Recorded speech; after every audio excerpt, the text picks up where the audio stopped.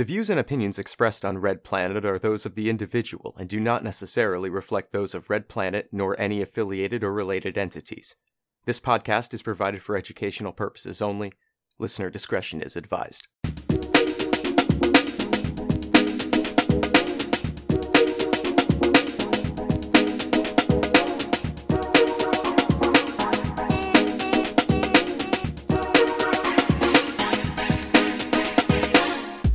Welcome to Red Planet. This week we're joined by Michael Laufer of Thieves Vinegar Collective, an organization dedicated to medical access by developing DIY methods that empower people to treat themselves. We also learned about an Israeli campaign to poison Palestinian land, the latest indignity performed by cops in Atlanta, and unionizing cannabis workers. But first, Sophie would like to dispel a myth.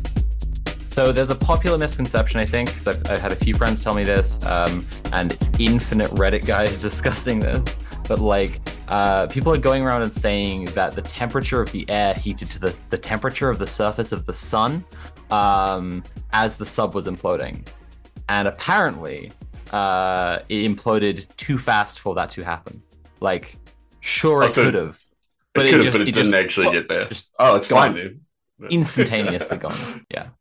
Literally vaporized. Also, it was a submersible, not a submarine. This is also very important that people understand the distinction. But Kira, both of those words start with sub. This is true. You can't. Yeah, where's the Dom Marines? Oh God. Dommersible. The questions we all need answering. It's Red Planet. Look at the show. It's happening right here. Welcome, everyone. I'm gonna start off. I'm taking control because he's a Dom Marine. I'm a Dom Marine, yeah. I was going to say that and then think it sounds too much like a cringe military thing. Never mind. Anyway. It's cringe, don't worry. It's definitely cringe. It's whatever it is, it's cringe. Sophie, what's the most base thing you did this week? Jesus, I was hoping I'm last every week, and I was like, I'm gonna have time to think about it. I was gonna go to an organizing meeting today about some important community organizing stuff that I can't talk about because of OPSEC, but I did not because it was warm and I wanted to sit in the park and write in my book. So that's not very rising transsexual Lenin of me, but maybe next time I will have a more base thing to do. But what about Kira? What was the most base thing you did this week? Oh, well, thank you for asking, Sophie. Well, as I've been telling y'all a few times, I've been planning this fundraiser with my friend Bellamy, and I want to make this announcement right now. It's July 1st, so less than a week from today, so this upcoming Saturday, we're planning a fundraiser for a Black trans man living in the Deep South. His name's Raul, and he was instrumental in creating tools of detecting and collecting, data on disinformation and tracking the emergence of Gamergate, but hasn't really gotten any of the support or compensation that his white counterparts have. And by the way, it's good that people get compensated for doing research on fascism, right? This is a good thing. But we also want to make sure that our Black trans comrades, especially, our Black trans comrades can also receive support when they're putting themselves out there and doing fuck tons of work that a lot of these tools are still used today.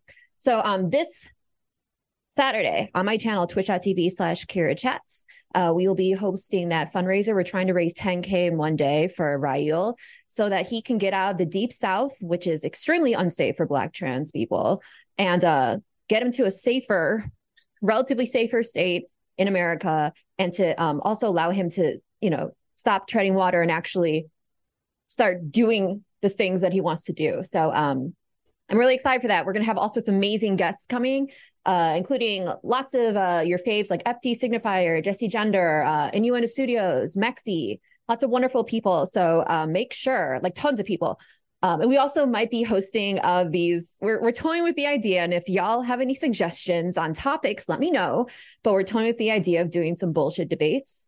Not we're going to make a mockery of the debate stuff, but not debating human rights, but debating garbage. So if you have any garbage topics, something that is infinitely kind of there's no right answer, no one's feelings get hurt, but you can have a lively kind of squabble over it, please let me know if you have any suggestions. But yeah, that's what we've been planning. And so very excited for that this Saturday.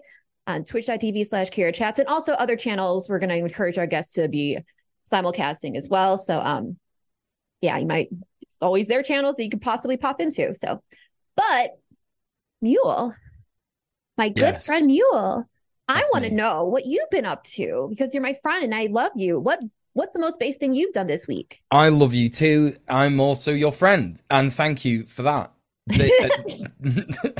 This week, despite being extremely exhausted and mentally unwell for various reasons other than normal, I went down with the union to one of our funders down in London. Unfortunately, a day so jam-packed that I didn't have time to even tell my sweet London friend Sophie that I was even there, and we wouldn't have had fucking time to meet for a coffee anyway, sadly, because there was just so much going on. We basically went down there, and I had an awful night's sleep because we got there the night before, and we're staying in the centre of London, and it's very, very loud and very, very hot and just awful. So yeah, we very, very tired mule headed over to it's like a big building. I can't remember what it's called, but yeah, one of the funders for GMTU is the Nationwide Foundation, which is very interesting because Nationwide is a building society, ergo a bank that gives people mortgages and buy-to-let mortgages for one, and they have this sort of foundation that's attached to that, where they're like, right, well, we're going to be a grant fund, and we're going to give people all these like millions of pounds to do like awesome activism surrounding housing and stuff like that. So obviously there was a lot of corporate fluff. I don't think I will be jeopardizing the union's funding to say that, but other than that, I think one of the best things from the day was, just like basically meeting other people who have housing at the heart of what they desire to change in the world. And it's very funny because there's definitely like a lot of liberals, like a lot of lib sort of ideas around housing. Like it was very funny because like some of the organizers of the event were talking about how like that they were doing some deep thinking, and that's literally a quote. They were saying they were doing some deep thinking about how we can change systems, but I don't know how deep that thinking was, because none of them came up with the conclusion of communism and or anarchism. So deep thinking is not what I would call it personally. However, they're trying. So, anyway, it was quite funny actually, because I was speaking to someone in the, what is it called? I was actually speaking to the CEO. I didn't even know it was the CEO of Towns and Councils Planning Authority, whatever that is, whatever that does. I think these are people that actually like, they like give people who are like building these like big developments and stuff like that. The people that we're actively like trying to like stop in some regards, like building these like massive, unaffordable, badly developed housing sort of things. I was speaking to her about food empowerment, stuff like this, and she was actually talking about like, oh my god, yeah, it's funny because all the teachers are on strike, and all my friends are talking about how it's awful for the kids, and they need to get off strike, and what are they doing, but at the end of the day they should just pay them more. And I was like, that's not something I ever thought I'd hear come out of the mouth of a CEO. I wonder if she pays her staff more. But anyway, conversation for another day. Like I say, it was a very interesting day. Very, very weird, sort of like talking with a lot of establishment people, a lot of liberals, a lot of people like trapped in the mindset of like, we need to appeal to politicians. And, we're just sat there going, no, you don't. You don't have to do that. Like, you could do that to an extent, but it's not the be all and end all. There were some other radical, housing activists there though. And what was quite funny was there was someone there from the Citizens Advice, Bureau. So, Citizens Advice Bureau, if you're not aware, I think, Sophie, you probably correct me on this, but I think it used to be government funded. I think it used to be like in public hands, Citizen Advice Bureau. I actually don't know the history of it. No, but well, regardless, now it's kind of not connected. So they get funding from the Nationwide. Maybe it's been partly privatized. I wouldn't be surprised that the Tories privatize everything. But I was speaking to someone from Citizens Advice Bureau who was very, very interested in the kind of activism that like Tenants Union does. And she was going, oh my God, yeah, you guys are on the ground. You're doing all the hard stuff and blah, blah, blah, blah. And I said to her, I was like, funnily enough, a lot of what we do is just going to you guys' website and telling people the advice that's on there. It's like the Citizens Advice Bureau is literally like that. It's like it helps people know their rights and stuff. Obviously, we take that and we turn it into direct action. But like, yeah, a lot of it is just telling people what their rights are. And so it was quite a funny interaction. But yeah, that was the most base thing I did this week. Tim, what's going on? What did you do? What's happening? The most base thing that I did this week, I was just talking to Soph about this before the stream, is probably there was a couple books that that our guests today had recommended that we, if we wanted to, we could check out beforehand, might aid the discussion. And one of them in particular that I read was called A Woman's Book of Choices, and it slaps extremely hard. And in the book, it recommends, like make copies of this, send it to people, this kind of stuff. And I did that a lot this week, just sending. It's on the Internet Archive. You can look it up, A Woman's Book of Choices, and it just like it slaps extremely hard. It's from the early 90s. It's a book about reproductive health care and kind of like, so it's kind of inseparable from being like this, like a political manifesto as well as like a home healthcare kind of book. But it's very conscious to say like this is not like a recipe book or instructions to follow, but this is a book of the experiences of women and things that they have done. And we are just reporting on what they have done and explaining it in great detail, providing political and historical context at every step. And it's really amazing. It's just about how various groups over time have kind of like taken their healthcare into their own hands, particularly with a focus on like birth control, like kind of like home abortions and other methods of like pregnancy termination and stuff, and how this was like, this is I think the book came out after Roe versus Wade was passed, but most of the information in it kind of predates that, and they talk about a lot of networks and things that these feminist groups were setting up to make sure that people had access to abortions. And it goes from, the very unsafe stuff through to the more commonly accepted safe stuff, and outlines absolutely everything they were doing, from the actual methods themselves and how they learned them from doctors and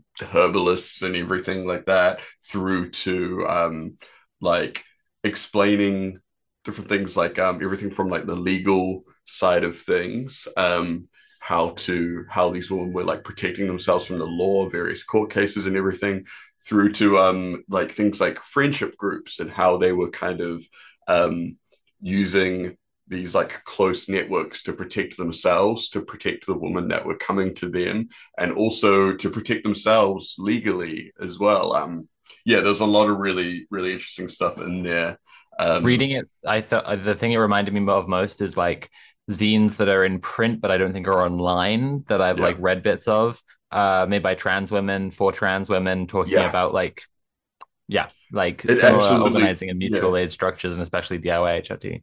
Yeah, exactly. That's what I was thinking when I was reading it. I was thinking about like how similar this is to trans communities doing DIY HRT. It's like very, very similar. The structure to me, it's like friendship groups. Yeah, structures, exactly. It's like if you're not surprised to find that like a union looks mostly the same between workplaces, it's like like a fight for bodily autonomy looks mostly the same. Yeah, exactly. That's like the key thing. One thing that I really liked that they mentioned was there was and it came up in a court case, was that So through this entire process where they were like constantly learning about things, they were it focuses a lot on the menstrual extraction process of birth control, and so they were all learning about this thing, and they were all practicing it on each other to the point that all of them were very good at this thing, and they would perform it together in groups. So then I think there was a court case that came up where they were like they needed like part of it was they needed someone to be the expert for the court case to persecute them in that way, to prosecute them or whatever. But they were able to say, like, actually, there was no expert. We were a group of people. Like, there's no one person that is guilty or anything. We are all equally capable, and we weren't performing this under the guidance of one person, but we were performing this collectively, as a group sort of thing. Yeah, exactly. Which is really great. Yeah, exactly, a lot of it. Exactly, and totally the same thing. Like, I've heard a lot of people talking about, like, again, to relate it back to queer, like, kind of queer analogy, like, I have heard a lot of people talking about ways that they want to react to, like, I don't know, like Labour being at Pride this year or whatever, just as I've been going around queer spaces, and it's like, because of like Starmer palling around with TERFs, and like it just seems like stuff that is just like popping up from the same, like just independently, like people arriving at the same conclusions. And it because it had me thinking whenever I hear someone saying it, like saying whatever their idea is, I'm like, when inevitably something happens, like who will they think is guilty? Because literally like everyone has had the same idea at the same time. Like, yeah, and it definitely, I think it definitely makes it a lot harder to prosecute people like that. But also just it is amazing the kind of solidarity that they formed in these groups, and like how they were able to kind of adapt over time and stuff like that, just because because a lot of these groups, they just really, like, they were so tight knit, and they all communicated really well, and they all had really good bonds. So there are various times when groups split off or like rejoined, and some of them went on to found like actual clinics and things after Roe versus Wade went through. Yeah. Or some of them even before that, they were, setting up, like they were performing procedures low key under the guise of other things or whatever. And and it's really amazing, really inspiring work. And it is, just really Conrad's telling us that really to be fair, abortion is like the most of the topic today. We're talking about the book. Okay, cool. We can just literally like do this in a sec. Okay, we should do some news, and I'm up first. I want to just point out something that I saw on Twitter. I know my incredible journalism instinct. Basically, I saw mapping of the Canada wildfire smoke is reaching across the Atlantic now. So it's been detected in Norway, and it's flowing down into southern Europe now. I don't want to mislead people to think, because like the projection, which I think we're seeing now, makes it look kind of like, oh shit, the same things, the big orange sky over New York is now going to be over us. I don't think that's what's going to happen. The article I found says it's talking about like the same particles being detected. But I guess I just wanted to highlight it because like climate events are really big. Look, that's kind of scary, ain't it? They go all the way across the ocean. Okay, that's all. So next up on the docket, if our audience is familiar, I'm sure they are, with Tortuguita. Tortuguita is a non-binary indigenous occupier of the forest who was killed by cops. They are defending the forest to try to prevent the building of Cop City, which is proposed like 90 million, which is, by the way, the price tag is going up and up and up, but proposed $90 million 85-acre police training facility to be built on Weelaunee,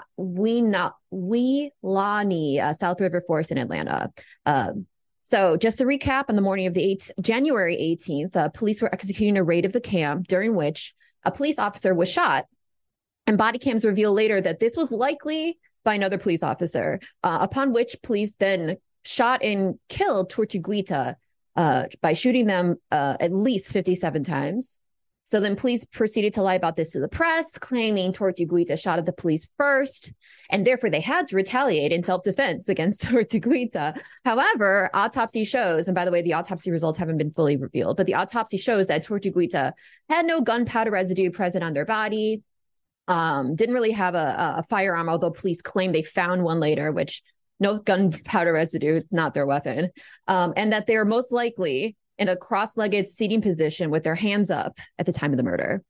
Also, cops lie. So I think we're all pretty certain of what actually happened here. Tortuguita was a nonviolent defender of the forest, trying to prevent the building of a fascist training institution, and fascists being fascists, especially this particular group of fascists, the Atlanta police have been monstrously, like, over the top, cartoonishly fascist, murder Tortuguita and then try to pass it off as, oh, we had to because our jobs are so dangerous. So this yesterday, organizers plan to hold a vigil for Tortuguita, just as it was supposed to be at 8:30 p.m. Hey, I think it's Tortuguita. Tortuguita, thank you. Just as the 8:30 p.m. vigil for Tortuguita was set to begin in Brownwood Park, several dozen Atlanta police officers in tactical vests, some of them were masked, swept through the park under the pretext of telling the Stop Cop City protesters that the park closes at 11. So just imagine this. 2.5 hours before a park closes, a whole, like, effectively an army of cops in, like, tactical gear show up to tell you that in 2.5 hours, the park will close. Like, it was very clearly an intimidation effort, right? At the very least, an intimidation effort. Police then finished their walk through the park and returned to their cruisers with organizers at their heels chanting at them to go away. And then the police once they're in their cruisers, began circling the vigil and openly admit to doing this, for the record. So they're just pieces of fucking shit fascists, just absolute, like, hot, steaming garbage fascists with no shame whatsoever for the fact that they murdered Tortuguita. And now when people are trying to mourn the memory of this peaceful forest protector of the forest, who, by the way, frequently would meditate in the cross-legged position. So it's not completely unheard of that Tortuguita at the time was meditating, that now they're trying to harass people that are trying to pay their respects to this person. So Belkis Tehran, I hope I'm not butchering that too much, mother of the slain forest offender Tortuguita, addressed the crowd with words of encouragement, a prayer, and a song after the Atlanta police disrupted the vigil. So at least their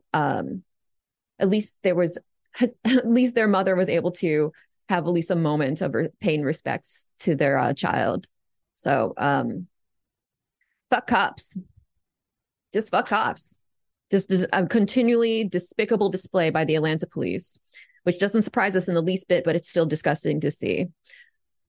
But Tim, can you tell me about what's going on with medical marijuana? The medical marijuana dispensary?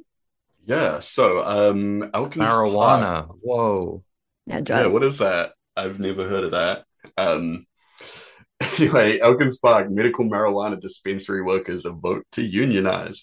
So, dispensary workers in Elkins Park, an unincorporated community just north of Philadelphia, told their bosses that they wanted to unionize on the biggest marijuana holiday of the year. I love the idea of, like, marijuana holidays. But so that was April 20th, 420, as the kids say.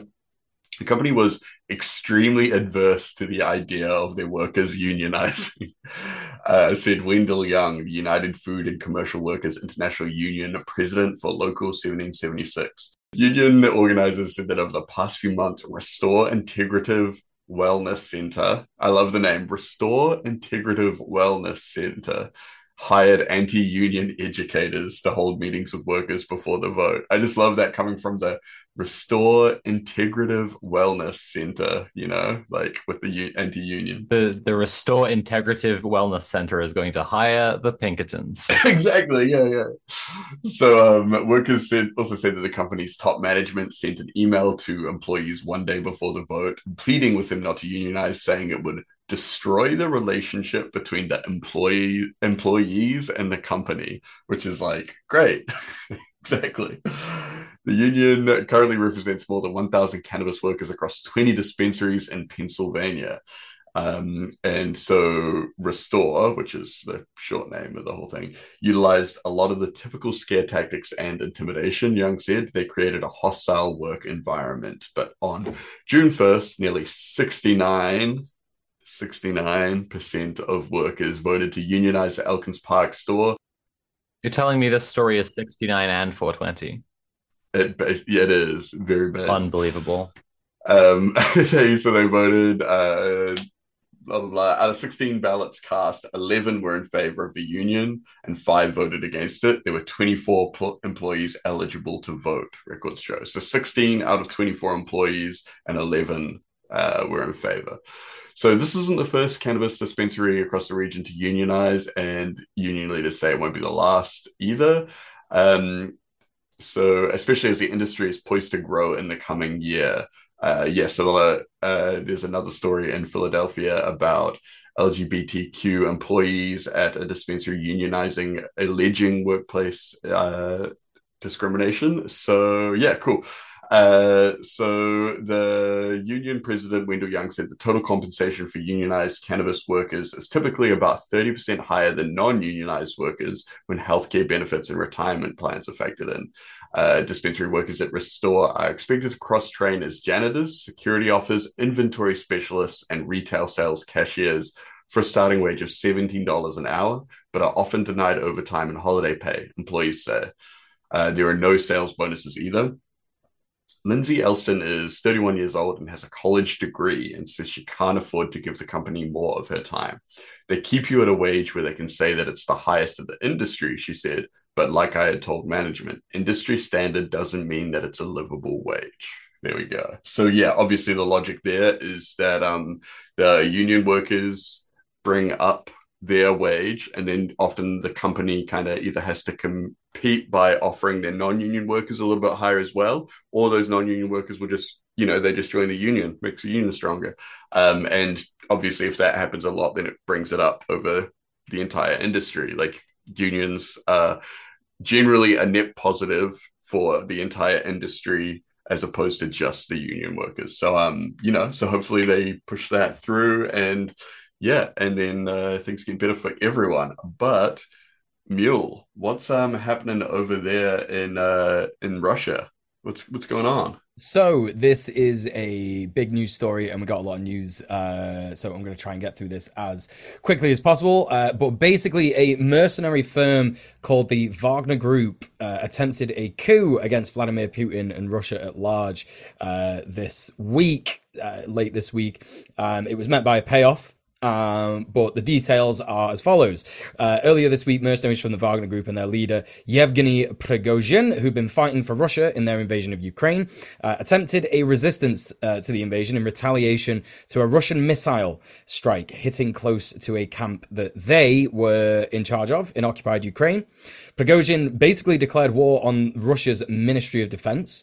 Popular Front on Twitter reported that footage had emerged claiming to show that the Wagner Group mercenaries were taking positions outside of Russian Ministry of Defense buildings in Rostov. The mercenaries appeared to have faced relatively little resistance in their assault on the local Ministry of Defense headquarters. Vladimir Putin had to, get involved and say something, as you would expect. And, just standard platitudes of condemning the Wagner Group's mutiny against the Russian Ministry of Defense, calling Prigozhin a traitor and all this stuff. But then footage emerged on Popular Front's Instagram and Twitter showing that the Wagner Group head, Yevgeny Prigozhin, was talking to Deputy Defense Minister Yunusbek Yevgrov in Rostov, where Prigozhin basically threatens to both blockade Rostov and move towards Moscow as they talk at the local Russian Ministry of Defense headquarters. Footage then allegedly shows riot police raiding the Wagner Group's headquarters in St. Petersburg amidst the mercenary firm's mutiny against the Russian Ministry of Defense, something I imagine the staff at the at the headquarters was expecting for quite a while. And then the Wagner Group mercenary firm has now agreed to turn around their convoy to Moscow after a deal guaranteeing their safety was negotiated by Belarus. I don't know much of the ins and outs of what the the deal that was negotiated by Belarus was about. I don't really know much about that. I didn't have time to research it. I've been seeing people talking about it as effectively a right-wing protest. That like they're mad that Russia is kind of getting its ass kicked. And they're also mad that like Putin isn't even more of a fucking Nazi. Yeah, so it's also Popular Front's, as you already cited Popular Front, but their coverage of, I mean, their conflict journalism in general is great, and of this in particular has been fantastic. And I think Jake Hanrahan has just started a new podcast called Sad Oligarch, which is, I haven't started listening to it yet, but I'm sure it's good. Our boy he does the good juice. It's about the oligarchs who've been being assassinated, possibly with ties to the Kremlin in the last few months. Yeah, definitely. I agree. Yeah, Popular Front is fantastic on the ground journalism of this kind of stuff. So go check it out. Go check out the podcast, etc., etc. Big shout out.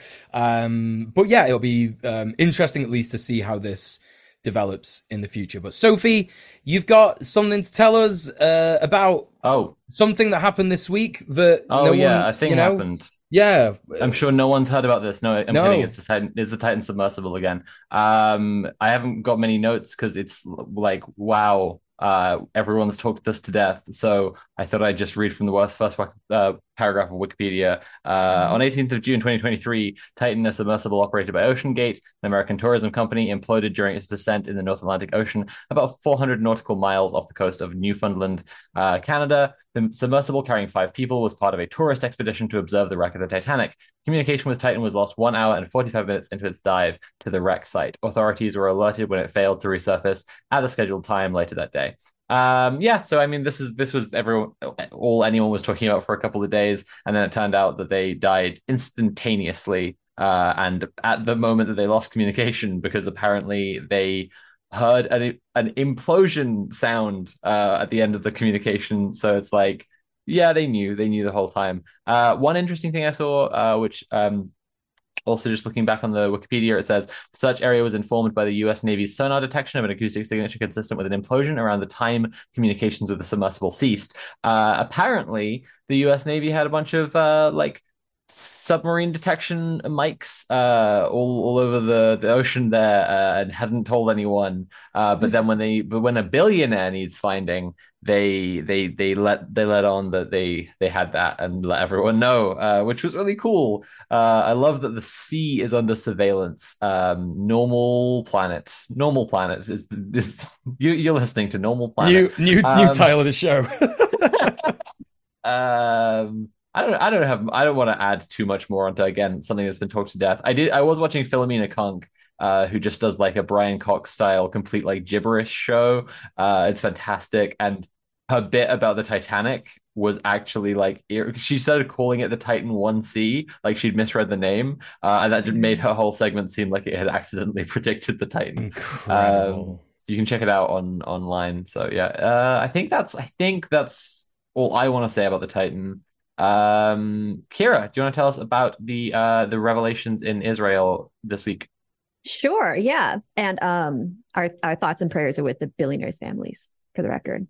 So NYU's top center for Israeli studies has just launched like days ago this Jewish settlements archival project. So what they're doing is they're making available to the public previously unavailable materials, Israeli records that were previously not accessible to the public. So just to frame this particular segment, as we all know, the classic Israeli apologia is trying to portray Israel as a country that is like a liberal democracy that is a victim of these radical terrorist Palestinians and their aggressive, horrible terrorism. And that, yes, there are fascist elements in Israel, but it's just these radical right-wing Israelis, and it's not representative of the entirety of the institution of Israel. However, with these newly revealed records, there's this new article in the Haaretz that kind of completely demolishes this narrative. So records reveal that in the 1970s, Israel deliberately poisoned Palestinian land to clear the way for the establishment of the West Bank settlements. So there's this covert operation carried out by Israeli authorities, mind you, not some radical offshoot. It's not some like random group of right-wing Israelis that the Israeli government doesn't, it doesn't claim. This is like the actual Israeli government in the 1970s carried out this covert operation to poison agricultural land and the water. This contaminated the soil and the water of Palestinian farmers, and the goal was to displace Palestinian communities and pave the way for the construction of a settlement in the occupied West Bank. And I'm going to read a quote right now. The first step was dispossessing residents of the nearby Palestinian village of their land under the false pretense of making it a military training zone. When the Palestinians insisted on cultivating the land, Israeli soldiers sabotaged their tools. Soldiers were later ordered to use vehicles to destroy the crops. A radical solution was employed when this failed. A crop duster spread a toxic chemical. The substance was lethal for animals and dangerous for humans. So the long-lasting consequences of these actions have still to this day are impacting generations upon generations of Palestinians who have been denied their right to utilize their land for agricultural purposes. And what's also extremely gross is that the records also reveal that the Israeli Prime Minister at the time, Meir, I hope I'm not mispronouncing. I'm horrible. Meir. Urged Zionist leaders to hush on what they were doing in order to help perpetuate the propaganda, the PR that Israel is a liberal institution that is, not actually a fascist occupation of Palestinian land. So that's pretty despicable and on par with exactly what we at Red Planet, and I'm sure the audience, their opinion of Israel. However, it's disgusting. And also just to say that, and the title of this particular segment that I wrote here in our notes says, I actually added as well, Israel is basically Cardassia. So if you're familiar at all with Cardassia and Star Trek, Cardassia is a I'll go through this very quickly, Conrad, don't worry. Cardassia is a is an alien race in the Star Trek universe, and they're considered to be basically a fascist race. And so one of the things they did when they occupied Bejor, a planet of farmers, and they don't have massive weaponry, they're just kind of just subsisting on their land and just, being a people with self-determination. Cardassia shows up with their massive weapons and everything, take over the planet, enslave the Bajorans. And then when the Bajorans finally revolt after 50 years of occupation, Cardassia, upon leaving, poisons the water and the lands of Bejor to make sure that Bajorans can't actually use that land. And so Israel is Cardassia. Yeah, it's kind of doing the same thing. It's like discussing DS9 with people. I hear people point to Cardassia and Bejor being lots of different things because I think the Cardassia is just a really good analysis of how an occupying force works, and that's I don't know, it's fascinating. This is really why we want to get the audience to a watch party with DS9 episodes, because it is utterly fascinating piece of political fiction. Yeah, but I think that the fact that the Israeli government seems to be taking just notes directly from the purest possible model of fascist occupiers. Yeah, good stuff. All right, so Tim, can you tell me about what's going on in Mexico City? I sure can. So Mexico City holds mass celebration for same-sex wedding and gender ID changes. Hundreds of same-sex couples and transgender people in Mexico City celebrated weddings and the completion of administrative processes to change their gender on Friday, in a mass ceremony a day before the city's annual Gay Pride March. Kayla Espinoza, a 38-year-old who married her partner Vanitza Garcia, said it was very emotional to the step to marriage after having lived together. I didn't think it would happen like this. It's very exciting. So in 2019, Mexico City became the first jurisdiction in Latin America to legalize same-sex marriage. It took until last year, however, for the rest of the country to follow suit, with Tamaulipas becoming the final state to do so in October. Another 131 people in the capital are set to complete administrative gender change processes, the city government said. Transgender people face many hurdles when they cannot update legal documents such as ID cards to reflect their gender identity.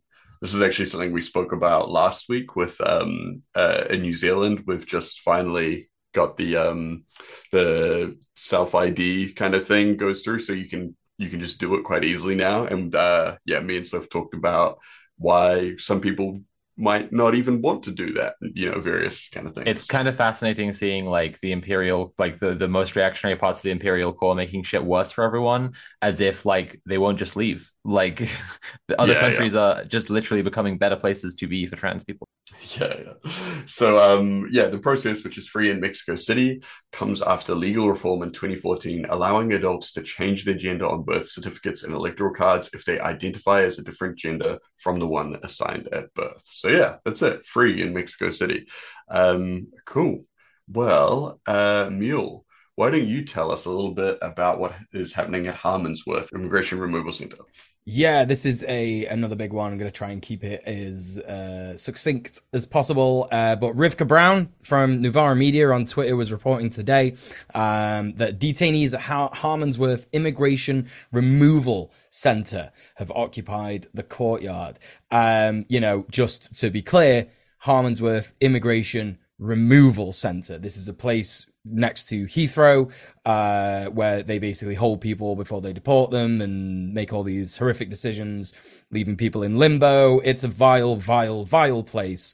And according to Rivka, as far back as 2016, the UK's chief prisons inspector described the conditions at the IRC as desolate. Quoted, with insect-infested rooms, poor ventilation, and unsanitary bathrooms. Also said some detainees were being held for a unreasonably long time.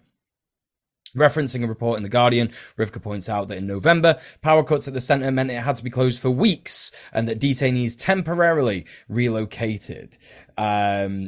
ANFOL, I'm not sure what that is, if that's an abbreviation for someone or something, but ANFOL revealed that the cuts were a result of years of maintenance and neglect. So, we're talking just complete neglect, not bothered, not actually, doing any of the things that they're paid for in the maintenance department. Lesbians and gays support the migrants, supported the occupation today, saying on Twitter, today we went to Harmonsworth and Culmbrook detention centres to show solidarity with the detainees, but there was another protest happening inside. Hundreds were protesting the centre's appalling conditions. We could hear protesters making noise and refusing to be silenced in the courtyard. We also spoke to those inside who told us about people being denied medical care and being treated like they are less than human. This includes underage minors and those at serious risk for their physical and mental health. Those inside described it to us as a human rights crisis, and we agree. This is just one in a series of protests organised by detainees at migrant detention centres in the UK since the hostile environment has been deployed by the Tories to serve the imperial cause white supremacist hegemony over their whatever fucking 15-year rule or whatever it is now.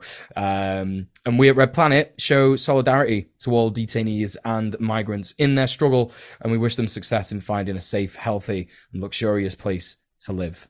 But Sophie, tell us about Honor Oak. Yeah, I've got some comrades of the show to talk about this week. Both of these ones are in the UK.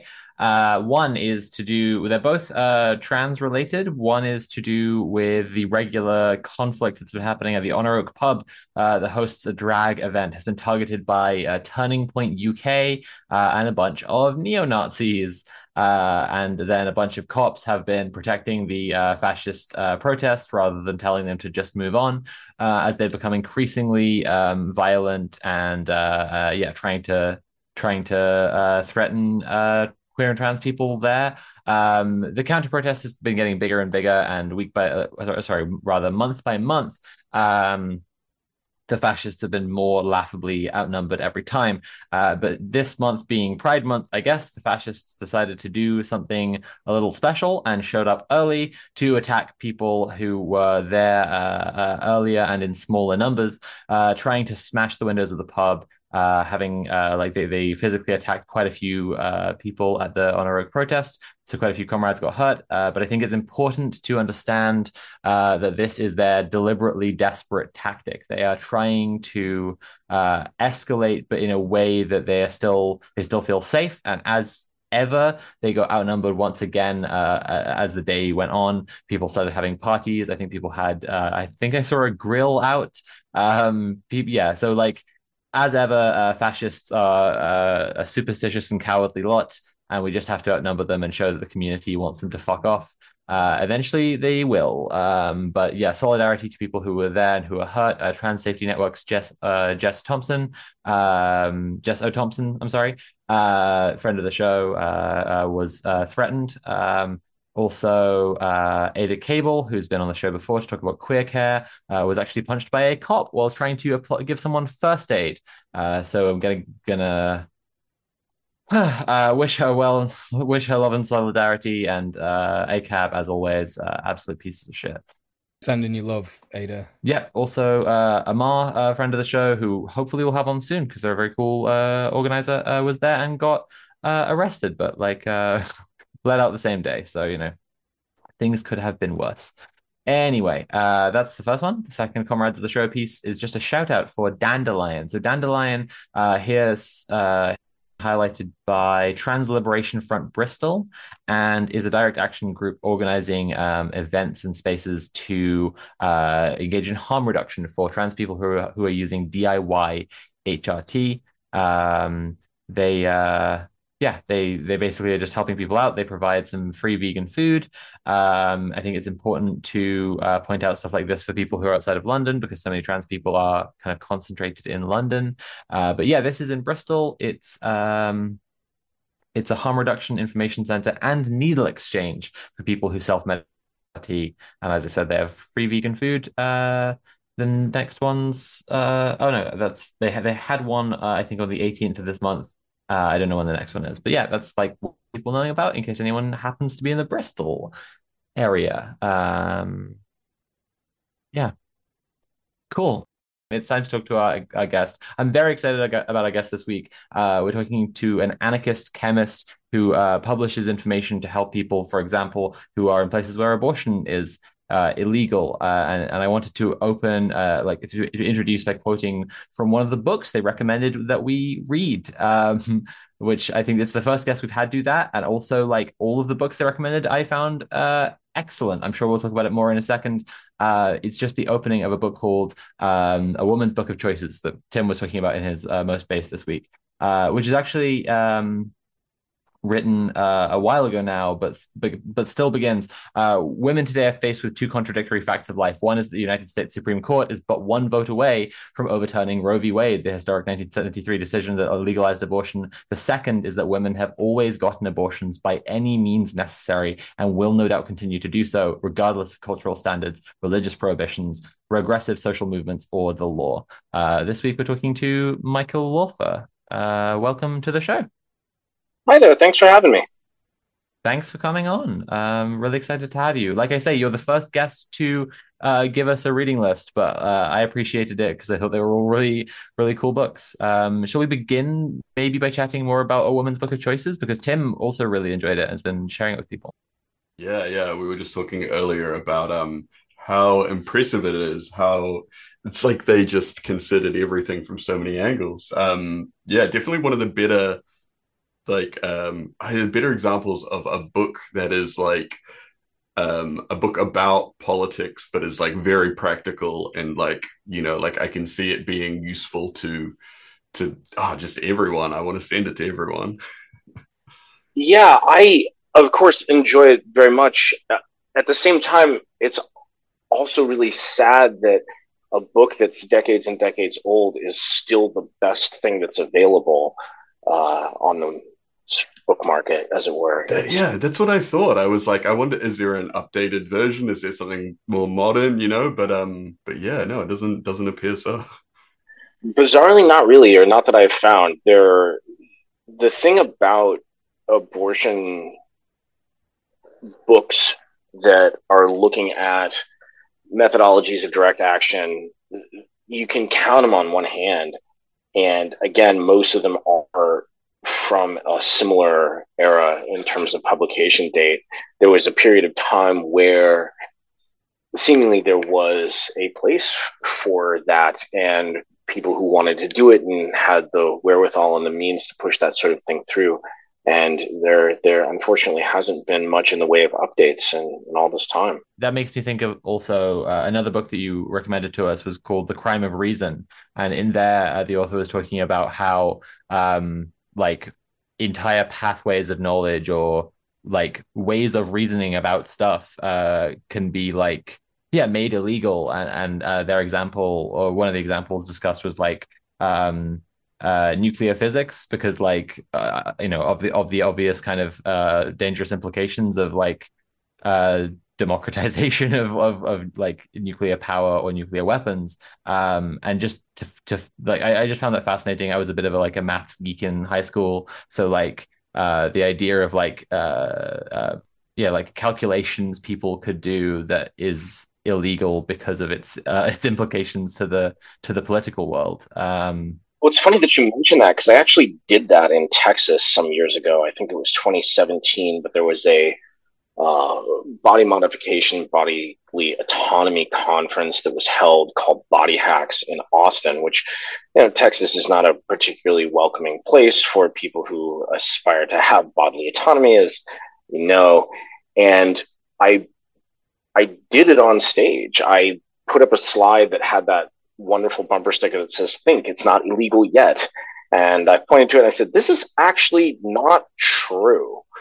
And then I put up the neutron transport equation, and I sort of talked through the calculation for coming up with the cross section for, I think it was probably plutonium or uranium-238. I'm not sure which I did, but I said, and doing this calculation, which is merely uncovering a fundamental fact about the structure of matter in the universe, is not just a crime, not just a felony, not just a federal felony, but a capital felony. It commands the death penalty in the United States. And luckily I wasn't executed for that, but I did it mostly to just exhibit how preposterous it is to talk about things like that in terms of having scientific inquiry be controlled, in terms of having ideas be property, and so on. Yeah, I think it's not totally illegal yet. Speaking of like ideas being property, you also recommended us Information Feudalism, and I'm deliberately discussing these books because I feel they all got really really interesting ideas in them, and I feel like it's the reason you recommended them to us is like they together build a really good premise for discussing your work. So Information Feudalism, can you just like briefly tell us kind of the idea in that, or which it touches on what you were just saying? Sure. Well, there were these two professors who had gotten together and sort of looked at the landscape of what was happening with the progression of intellectual property as a concept and the way that it is playing out both politically and socially, and most of all economically. And it ties into what Lachlan wrote about in The Crime of Reason, where there are these watershed moments that you can sort of point to in history where economics and morality come to an impasse. You have this fascinating moments where you will have people who come at an issue from a moral perspective, and what they will say is, what's happening is wrong. And very predictably, the response comes, well, yes, this is strange and it's unfortunate and it's happening for historical reasons that are based in things that don't really apply anymore. However, this is what our economy runs on, and so we just have to deal with it. And in key cases, the moralists have come back and said, that's not good enough. If this is the way that our economy runs, we need a new economy. And you can go as far back as the Reformation and look at it. You can look at the Cold War and look at it. In the United States, the quintessential example of this was slavery, saying people can't be property. That is just fundamentally wrong. And again, the same dialogue happened where it was, yes, okay, yeah, we understand, and no, this really isn't the right thing to do. However, This is what our economy runs on, so we just have to kind of deal with it. And the moralist said, well, that's just not good enough. And the thing that I see is something very similar happening now, where there are those of us who are saying ideas can't be property. Ideas belong to humanity, period. And again, this very, very predictable response comes, oh, yes, that is a hackneyed idea that comes out of some ideas that happened very long ago in Europe because of certain things about trade guilds and printing presses and this, that, and the other. And yes, it is being abused, and it doesn't work in a really optimal way. And there are people, and oh, yes, I mean, yes, and people are dying because they don't have access to medicines because of this. And that's all very unfortunate. However, there are trillions of dollars circling the world because of this system, and we can't just pull the rug out from under it. Right, exactly. There are some of us who are saying, well, that's just not good enough. That's exactly what we need to do. So yeah, that's the sort of bridge between those that I think is really fascinating. And they point out, the two of them, a number of very specific cases of where these sorts of problems have come into really extreme states, where you have ebooks where it would be illegal to read it aloud, or the fact that somebody patented ways to swing on a swing in a public park, and that in theory you are violating somebody's patent on, and that if they were to come after you, you would be liable for patent infringement. And patent law does vary both across the world and from country to country, both in the international intellectual property laws and national ones. And the strangest one, the one that I find the most peculiar, is that in the United States, not only are there not personal use exemptions like you have in Scandinavia and Belgium, and a few other places in Europe, but even if you utilize the patent so-called as designed, if you are running a research lab where you're trying to replicate the work that is outlined in a patent so that you can further the research, which theoretically is why patents are okay, you're in violation just doing that research. And so there's no way to say, oh, I'm utilizing this as designed, don't sue me. No, you are on the hook no matter what. And they point out the ways that intellectual property law has metastasized into every facet of life and becomes something that makes it more and more difficult for anyone not affiliated with the might of an institution behind them to do much of anything. I really like how, like, what you're talking through is the bridge between those, like the way you're talking about a conversation between moralists and I guess people who'd probably call themselves realists, but really like it might be more appropriate to just call them economists, like you keep on saying. I think it would be appropriate to call them apologists. Right, absolutely. Like a lot of people who call themselves realists are apologists, and like I think that like that their side, as you're pointing out, is defined by making apologia for the economy and just saying like, no, the economy is the important thing, or other people saying no, this is immoral. And that reminds me of like the kind of analysis from oh, hey there, your camera's on, cool. Nice to see you. From Sylvia Federici, the feminist Marxist in Caliban and the Witch. Fucking love that book. It's so fucking good. We on the left are called moralists frequently, even though like a lot of our analysis is economic, and it's like because we're having a moral analysis of history and not willing to just be okay with like, well, the economy relies on this, therefore. It's just interesting, like, because like I think Federici's point is repeatedly that like a state needs people first and foremost, and so states are trying to have sovereignty over like how much people are making more people, and in what ways, right? Which like the way that it ties in with Crime of Reason has me wanting to reread Caliban and the Witch. I think we've talked enough about books for 1 second. That I do want to get to the other two more, but like the other one really, but we talked enough about books to talk about your work. So would you like to tell the audience what it is you actually do? So I am with the Thieves Vinegar Collective, and we're a group that aims to bring medicines and medical technologies to people who need them but don't have them for whatever reason in any way we can manage. The main ways that this tends to manifest are a lack of infrastructure or legality or price, and price links into what you were mentioning earlier. Typically, price is dictated by intellectual property law controls and medicinal monopolies. So most of the approaches that we take are trying to disassemble the science and present methodologies by which people can build medicines and medical technologies on their own without having to interface with medical infrastructure.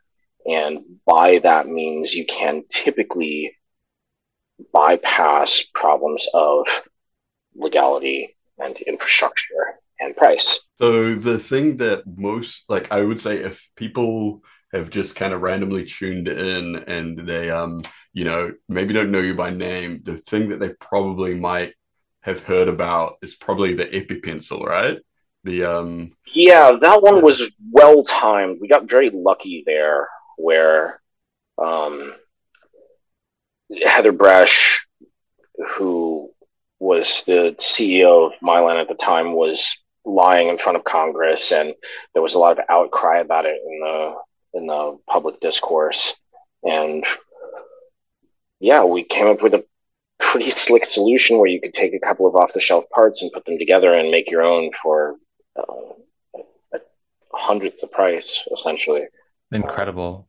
Yeah, I mean, amazing. And yeah, it lines up so much with from A Woman's Book of Choices, the invention of the Dalium machine, like this thing that how it was a device that could literally just be made, they have all the parts. Says you go to a hardware store, you get this, you go to a pet store and you buy this.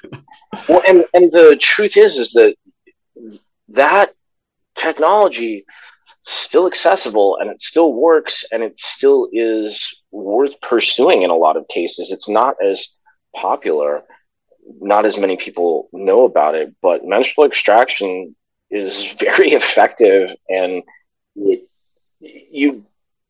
I think people are a little hesitant to use it sometimes because there are concerns about sterile technique.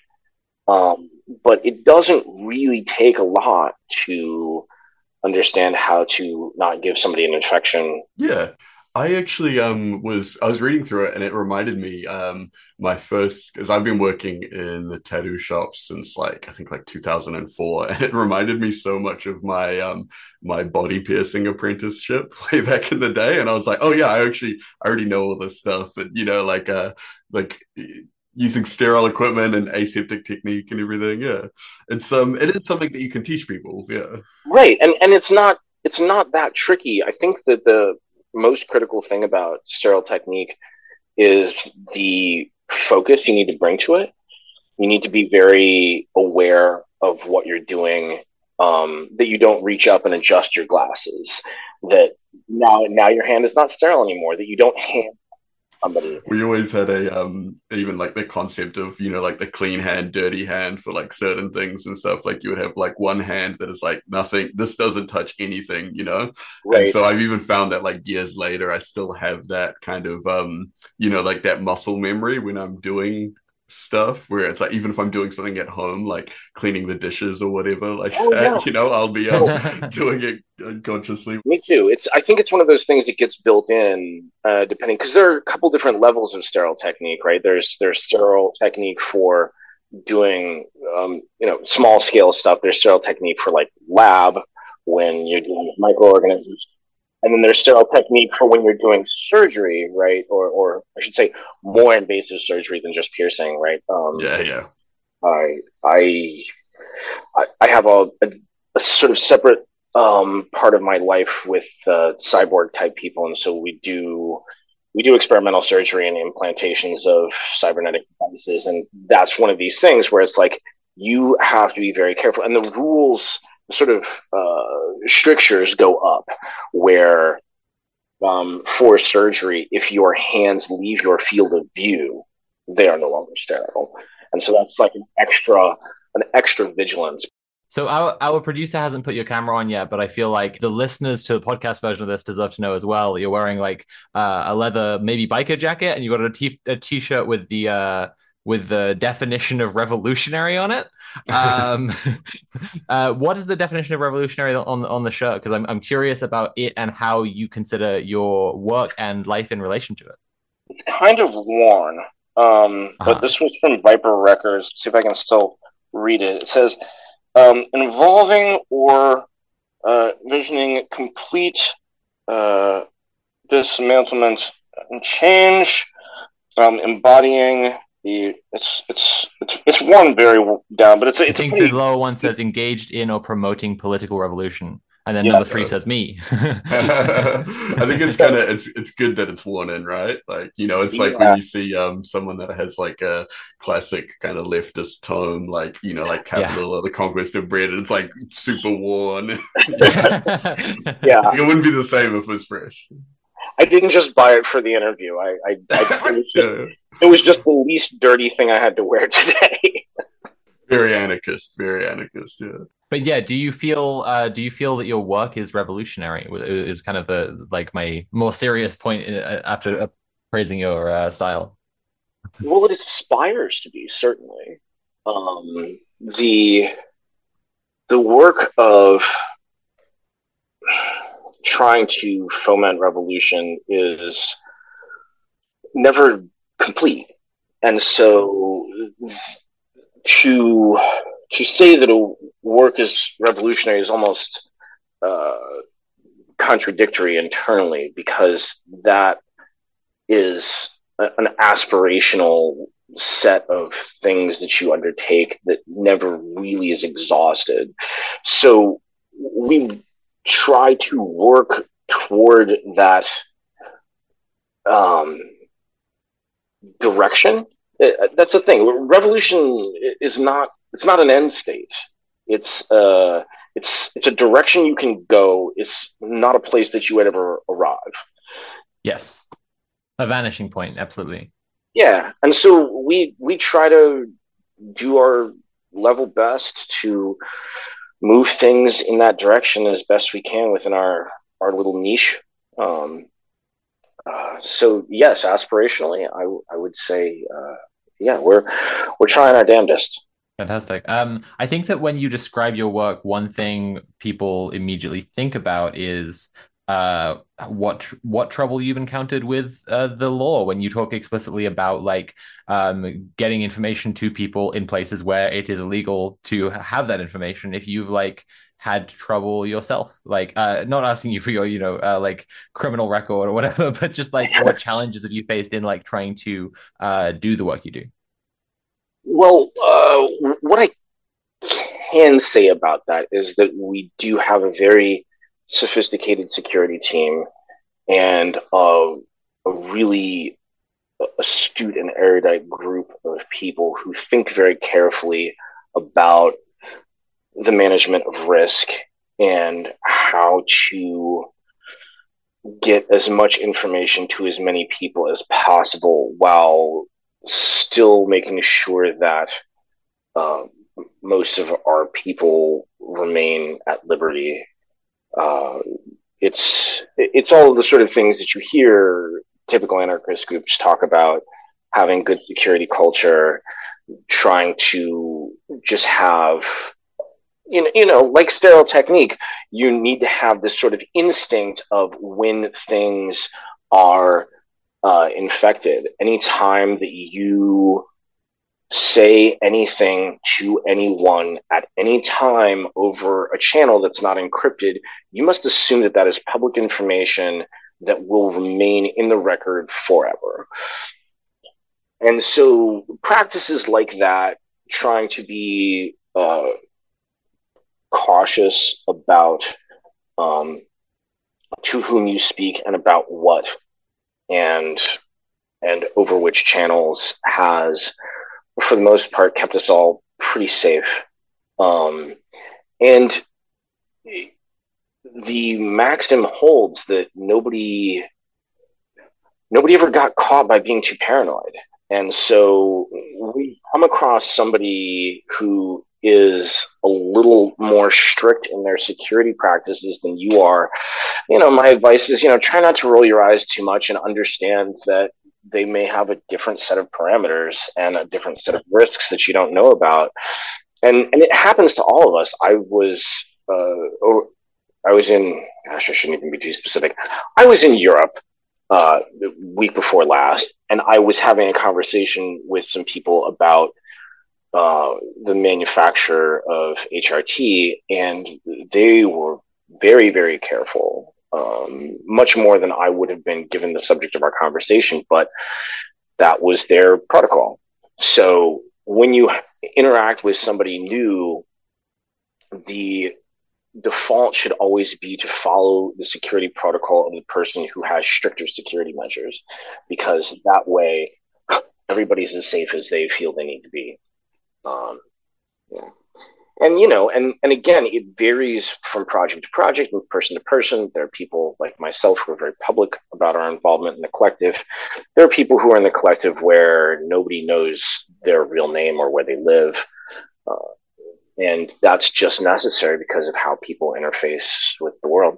Yeah, I mean, I'm part of the reason I ask is because of, as you say, you are fairly public, and what it makes me think of instantly is like I know a lot of trans people who are very anxious about more or less fascist activity in places that they live, and for me, the answer has always been to be plugged in with anti-fascist researchers and to know, therefore, what fascists are up to, and therefore, like, I can have a reasonable assessment of, as you say, like risk parameters. So like I'm saying it because your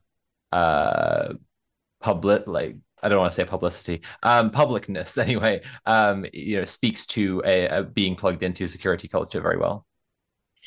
Yeah, I mean, I think that caution is with good reason.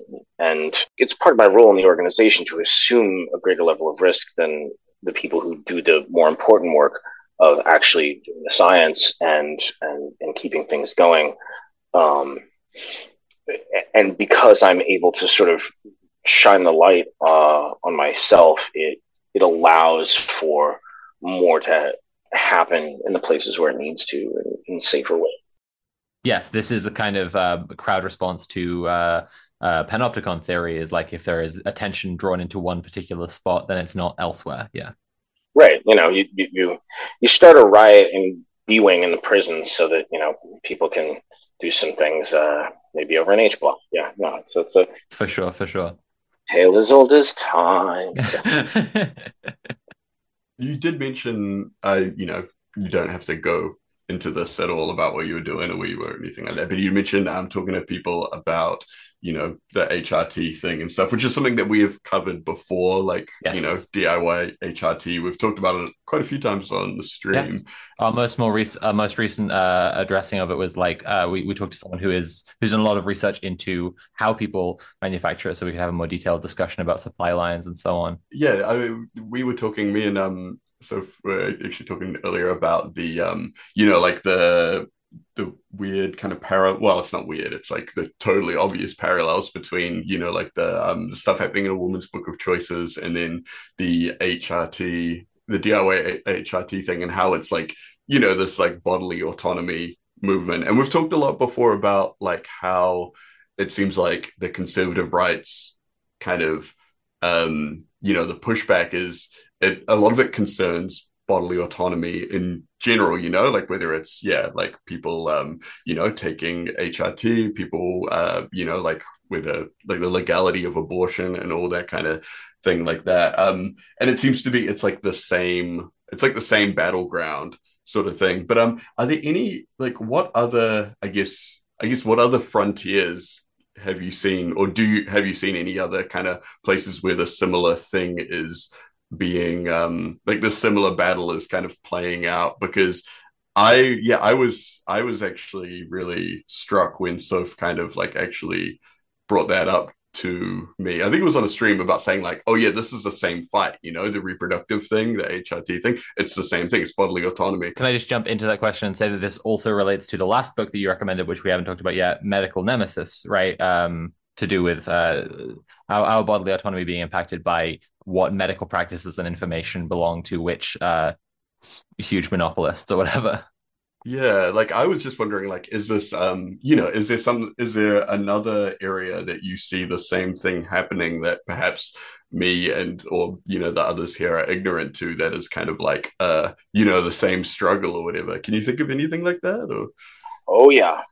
The problem is that unlike abortion and HRT, the majority of those battles have been one-sided, where there hasn't been a return fight. You see any number of groups which are suffering and are marginalized because of their lack of access to care and bodily autonomy in a lot of ways, a lot of different places. And there are two things about this. The first one is just that it's very sad to see that it's not a battle, it's more like just a slaughter that's happening.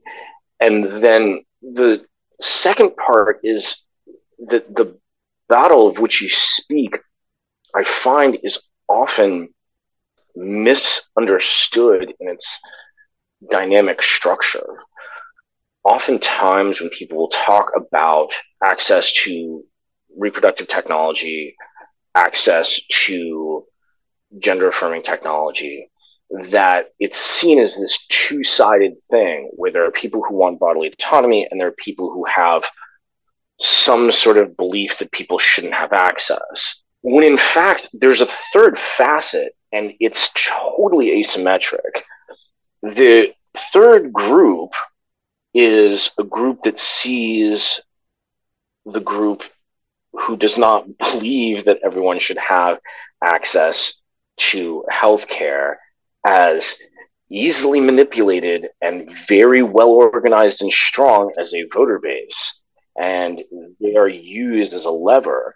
And so it's very strange to see that there's sort of this shadow where it's one thing leveraging another very opportunistically. And it's weird too, because if you look at some historic meteoric rises of politicians on the right, notably Ronald Reagan, notably some more recent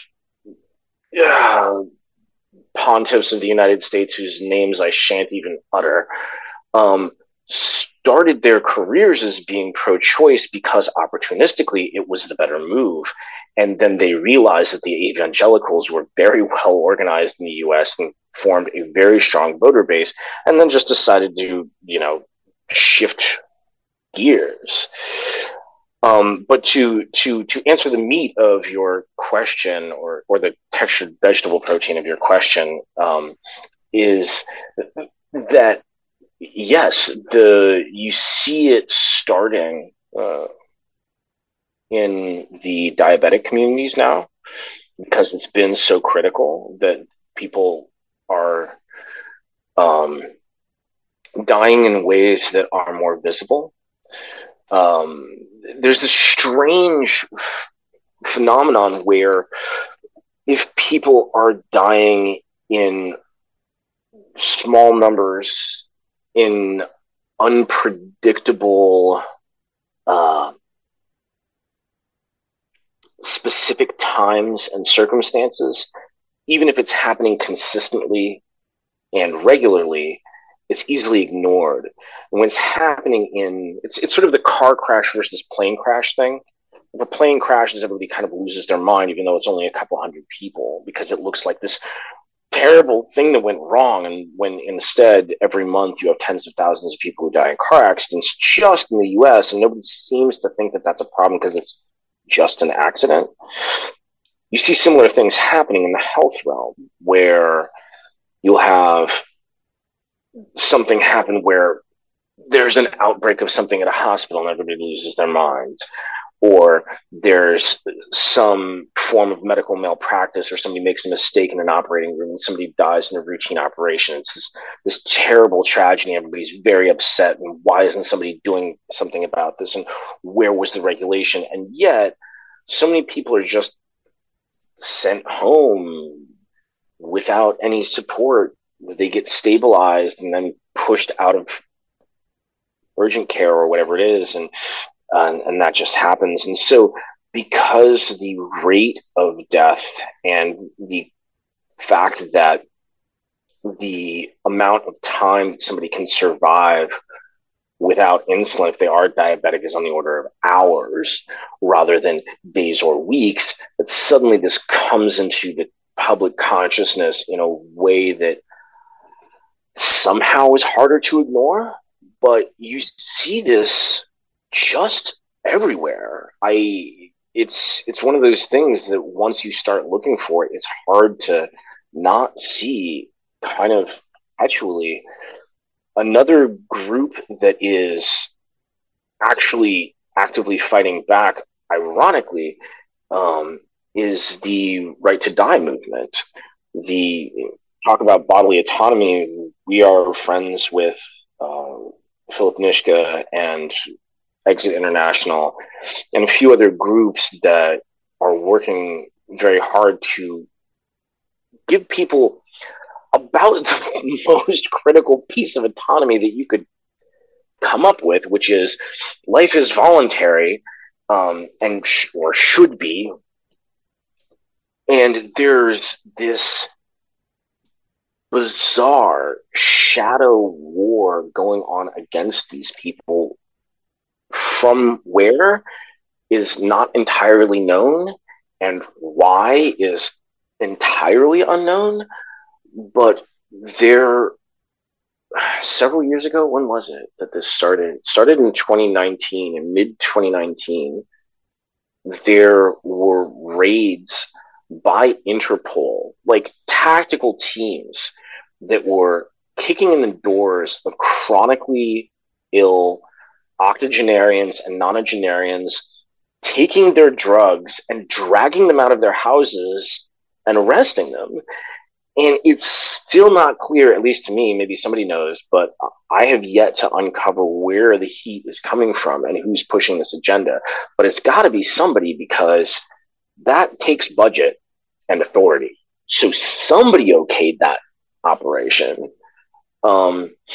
So yeah, you're seeing it with diabetics, you're seeing it with Right to Die people, but I think it applies everywhere. And especially in the bizarre places of dichotomy where a place is resource rich, so the needed medicines are present, and yet access is disallowed, which always seems so strange. Somehow it's a little easier to say, okay, somebody's in a very poor country where they don't have the infrastructure to refrigerate some monoclonal antibody and get it from point A to point B so that whoever needs it can get it. Okay, we should be working on that. There are ways to fix that type of problem. But to say there's somebody in New York City who needs a life-saving medication that is in any number of dozens of hospitals in the exact same city and they can't get it, something's very, very wrong. I feel that it's very illustrative in a really sad way of the state of humanity when there is so much time and so many resources and so much energy and thought that's placed into inventing life-saving medications, and then delivery is refused. Yeah. I mean, commodification is perfidious and horrible, and we don't like. I like to talk about the neoliberalization of water infrastructure in India often, because like most people think it's fine that they have a water bill, but why are you paying for water? Like, water is the most fundamental piece of our life, And like in India, in poorer neighborhoods where you're less likely to be able to afford it, the prices can be, dozens or dozens of times as high as it is in richer neighborhoods where they definitely will be able to afford it because you can't make the shakedown of charging people money for water expensive for rich people. They could move neighborhood, but you can for poor people. Yeah, and that's not the only place where it's a problem. And yeah, it's so bizarre, and you see things like that and parallels of it, and you shudder to think where else it might start showing up in terms of things that are necessary for life. I mean, sleep, air, food. Some of these we already see starting to happen, and you can only imagine that we're not the first people to think about this, and the first people who thought about it probably were not thinking in terms of trying to bring humanitarian aid, but rather, what's another rent-seeking strategy that we can employ? Yeah, exactly. Bleed people out. We're already seeing this, like you mentioned, with like the luxury air industry that's like officially, formally has now emerged with all of these, very much with all these like fires that are turning various parts of the world's skies orange and making causing like permanent damage to people's lungs and chronic health issues down the line.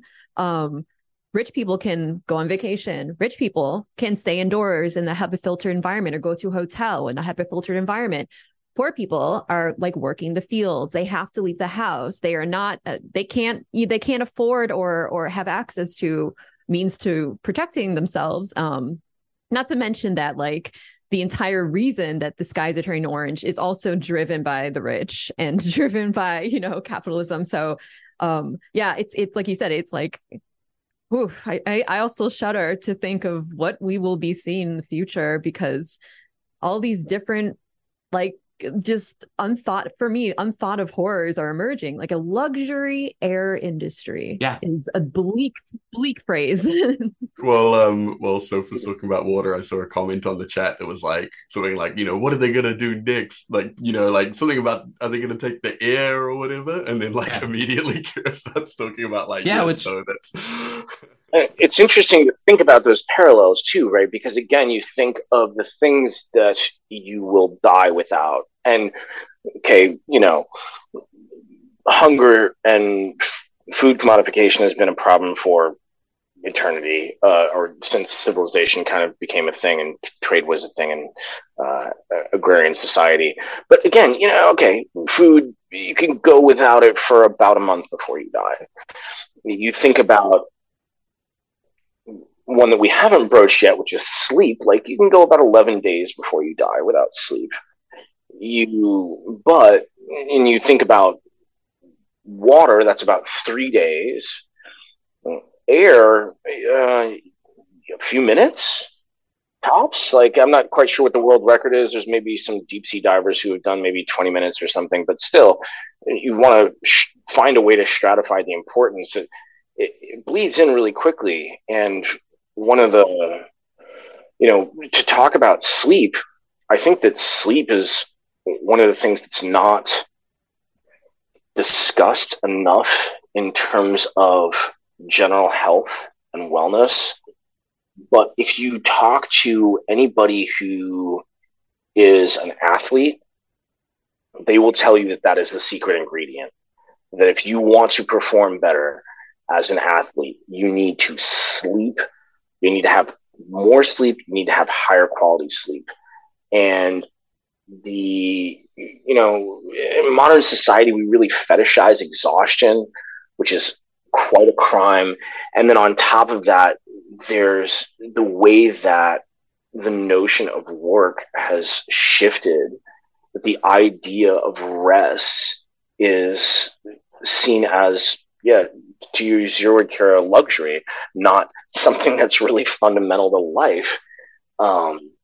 And just to put some really, really scary numbers down, in the so-called United States, there's this very bizarre practice of so-called daylight savings time, which means that you have a clinical trial with 350 million people where twice a year for one night, they get either 1 hour fewer or 1 hour more of sleep. And if you look at the day after, at every single health metric, you see roughly a 10% shift both ways. So after having 1 hour less of sleep, there are roughly 10% more heart attacks the following day. There are 10% more fatal car accidents. There are 10% more cases of domestic abuse. And you can just go down the line of just about every horrific thing that you would think, yeah, if I had a bad night of sleep, I might be a little more grumpy and might be a little less attentive to important things. All of those things happen. And conversely, on the flip side, when everybody gets an extra hour more, there is roughly 10% fewer heart attacks, car accidents, yada yada, all the way down. And we need to be nicer both to each other and ourselves. And as simplistic as that sounds, it really is, I think, horribly understated. Yeah, I mean, it would actually solve an enormous amount. I have some personal experience of this week. So I've been kind of ill and depressed over like the last 4 to 6 weeks kind of thing. One of the first things that this wave of sickness did, I don't really know what it was. It was kind of like a sinus thing, but it kept me up all night. To the point where, what you're saying, Michael, is so extremely validating for me. It's validated my entire life because I am just a sleepy boy. I will sleep for 12 hours sometimes, and that's great, and I love it, and it's important to me. That's good for you. I've always hated, like, parents and, partners being like, I can't believe you sleep so much. What's wrong with you? It's like, well, it just feels right. It's just what I am. Anyway, but this sickness has really fucked with my sleep, to the point where I was getting really well. I was back in the gym this week, doing my lifting, doing my cardio, and I was feeling great about it. And, back to work, back to streaming, all this kind of stuff, content creation. Then on Wednesday, I went down to London with my union, to do some just generic funding stuff, went down there, had an awful night's sleep in London. And then the next day I felt as if I was sick again. I literally felt like I was completely better. And then the sickness, it came back, and I had to get through this whole day just feeling like fucking garbage. And then for like another 2 days, like an extra 2 days, I was ill again. So this illness had clearly been like, this is actually like a huge thing that I always tell people about getting tattooed, because people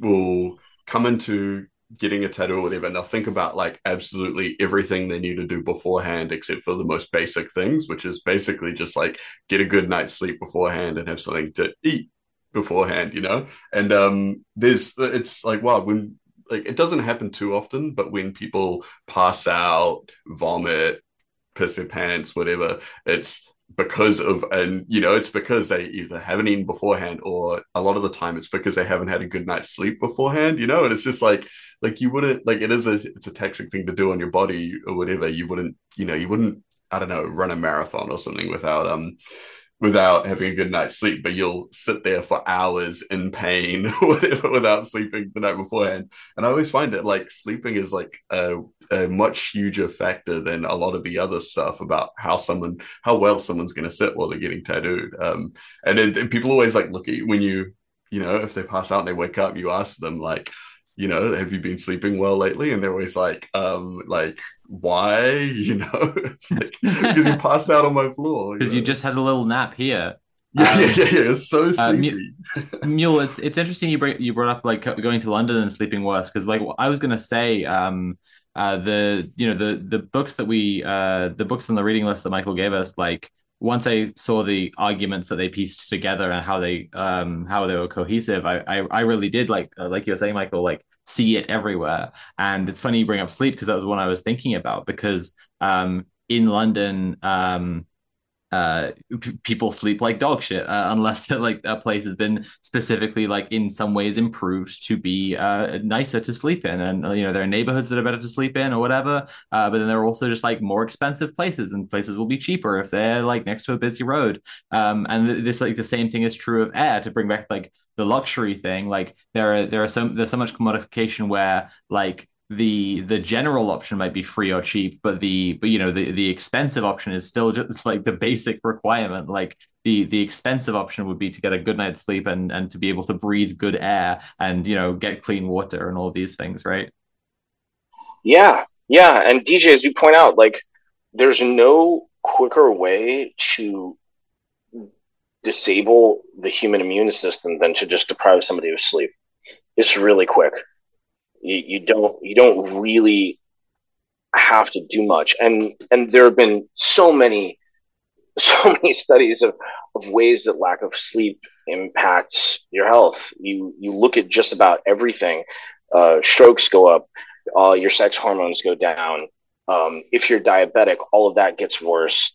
Depression, weight management, hypertension, and like the weakened immunity thing is something that people just don't talk about, because like the immune system is just this black box and we don't understand it very well. And it's okay, we might not understand it very well, but we do know when it fails, and it fails when you don't have rest. That's one of the cases where it will for sure fail. And there's this, I like to call it somnolent bulimia that people tend to have, where it's like they'll just stay up and stay up and stay up until they hit a wall and then sleep. And that's not an approved technique under the Geneva Convention. If you're doing it to somebody else, why is it okay if you're doing it to yourself? Yeah, absolutely. I think I remember reading something a while back that I think humans are one of the only mammals that can't just die from lack of sleep, because we get by on like, there'll be like these little moments of micro sleep that we get that's enough not to kill us. It's not entirely true. It's very hard. It's very hard to kill a person, because again, like the body will just go into a shutdown mode. But if you forcibly keep somebody awake for 11 days, like they will just die. Yeah. Because I remember reading it was like actually quite easy for a lot of other mammals just to die from no sleep, and like this is like a thing that like like we like it's kind of like a thing where it's not taken that seriously, sleeping, where it's like, oh, it's fine, you'll just be a little bit tired or whatever. It's like, no, like no. Yeah. There's like one rave I regularly go to, and like I'm friends with a few people who go to like a few raves regularly, and like so this weekend I was up until like 7 a.m. one of the days, and the next time this rave comes around is going to be a day rave, and like a lot of my friends are really hyped about it. And like again, like went up because I was thinking about sleep because of these books. I was like, oh yeah, I think I'll probably have just a better time. Like, it'll be in the middle of the day, and then I'll go to bed at a normal time, having had fun with my friends. Yeah, and the best, if anybody's looking for healthier sleep, there are a whole myriad of ways that you can do this. But the best trick that I know that is not something that many people talk about is that most people set the wrong alarm. Most people set an alarm in the morning to wake up. You should not be doing this. You should be setting an alarm at night saying, turn off all your stuff, turn off the lights, feed the cat, crawl into bed, and let yourself fall asleep naturally. And then you let yourself wake up naturally, because, there are all these like fancy apps that will theoretically find the point where you're closer to shallow sleep than to deep sleep, so that you will not be as groggy. And those might or might not work. I don't know. But what's even better is if your body just naturally wakes up on its own. I haven't set a morning alarm since like college, and it was early college too, because I just decided I wasn't doing it anymore. And if you just have a regular, and it's really easy to not, right? Nighttime is like, I can just stretch it. But if you just are vigilant about going to bed at a regular time, your body just loves routine in terms of sleep. If you eat at the similar times and you go to bed at similar times, then you'll wake up. And for the last 4 years, because of the time zone that I lived in, I had to wake up around 5:30 in the morning, and I never set an alarm. I was just up because I fell asleep around 9:30 or 10 when I felt tired, and it was plenty of sleep. So that's my best trick. One of my favorite things about the show, about doing this show, is that we find like incredibly based people, and then we're like, you can have a soapbox to talk about the work you do, and they come on and they're like, we should all sleep better, and I'm like, I agree, yeah, that's true, yeah. I mean, listen, it's one of those things where I think that for all of the work that we do regarding, access to antiretrovirals and hepatitis C medications and overdose prevention technologies and gender affirming technologies, if I could get everybody in the world to sleep better, it would do way more than all of the rest of it put together. Because they could do all the rest of the stuff, because they had some good sleep and make some smart decisions. Yeah. You would be less cranky. Yeah, all of that. But I mean, this is why we regularly include like just self-care in our most base thing we've done this week segment, because like it just genuinely is really important, like more important than can be stated, really. Like Arda Cable, who we mentioned in the news segment because she was at the Honor Oak demo when she came on the show. She's from Queer Care, frontline queer protest medics. And in a similar way, like giving her a soapbox to talk about her work, she was like, go to your union meeting, your tenants union or whatever, and your direct action organizing, and be the one who does the dishes, because it's like that. This stuff to take care of each other and ourselves is like it. Yeah. Yes, and all of those things. It's really important to note that the important work is often the unseen work. When the most dangerous places in most countries are in hospitals, just probabilistically. That's where people die for lots of reasons, not just because they go there when they're ill, but also it's an easy place to become ill, and so on and so forth. If you have gone to a hospital and emerged alive, you did so because the custodians did their job, not because the doctors did their job. It's because somebody cleaned the MRSA off of your bed rail, and somebody changed your sheets and tucked them in so they were tight and didn't give you bed sores, and somebody mopped the floor and threw away the sharps properly. Like all of these things that are so boring and are the most critical. Sleep. What's the line from the Scottish play? The innocent sleep, the sleep that knits up the reveled sleep of care, the death of each day's life, sore labor's bath, balm of hurt minds, great nature's second course, chief nourisher and life's feast. I mean, there you go, right? Yeah, just be like 1% less cool would be my main takeaway. Other people have that, like, what's that line? What's that line? Yeah, like anyone else has like memorized any Shakespeare. Oh, I did it as a kid, so it's in there. It's all hardwired. Listen, I was impressed. I don't know what the fuck you were talking about, but I was impressed. I got lucky.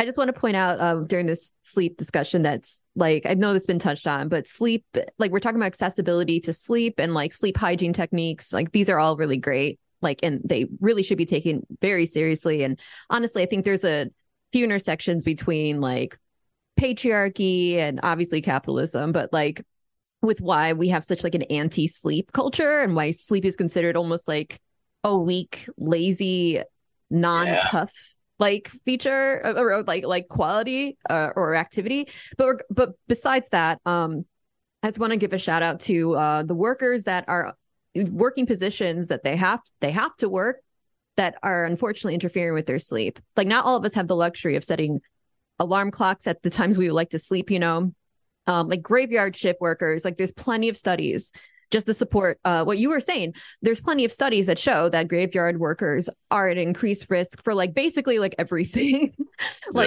They work overnight, their circadian rhythms are messed up. Even if they receive like quote unquote adequate amount of sleep during the daylight hours, it still puts them at an increased health risk for a multitude of things. And it's just, if there's any graveyard shift workers or workers that like kind of, work later and it interferes with their sleep, solidarity with you, and let's fucking abolish the whole system that forces people to have to be in those positions. Absolutely. Because Michael was saying, why do we do this to ourselves? I was thinking, or why your boss does this to you. We just shared a tweet on the Red Planet Twitter a little bit ago. The heat wave in Texas right now, it's spiking like 47 degrees C, 117 Fahrenheit. There isn't any kind of like state or federal mandated like breaks for water during an official heat wave. Like this is like people are being forced to destroy their bodies. And that's kind of the nature of there being one class who only have their bodies to rent in exchange for capital. I saw actually there was a really good, well, it was like a little clip it was from a news segment down here the other night where it was interviewing like literal children, high school kids that were working late night shifts at places like Kmart and supermarkets and stuff like that to help, their family pay the bills, while also studying full time as like high school students and doing their exams and, getting ready for university and stuff. And it was wild because they kind of had framed it like, oh, these kids are like such hard workers and, like good on them being like the breadwinners and all this kind of stuff. And it's like, yeah, absolutely. They are really hard workers. It's amazing and stuff. But like, also like, this is really fucked up. Like these are children, like teenagers that are, because of, the cost of living crisis sort of thing is so bad. And just because of, the way that these things work, they're being forced to go out. Some of them were saying that they were working till like, 2 to 4 a.m. sort of thing before, going home and then going to bed. And they're doing this on top of going to school all day and studying and all this kind of stuff. And it's like, yeah, like the narrative is just like, oh, wow, they're such hard workers. It reminded me of, when George W. Bush was doing those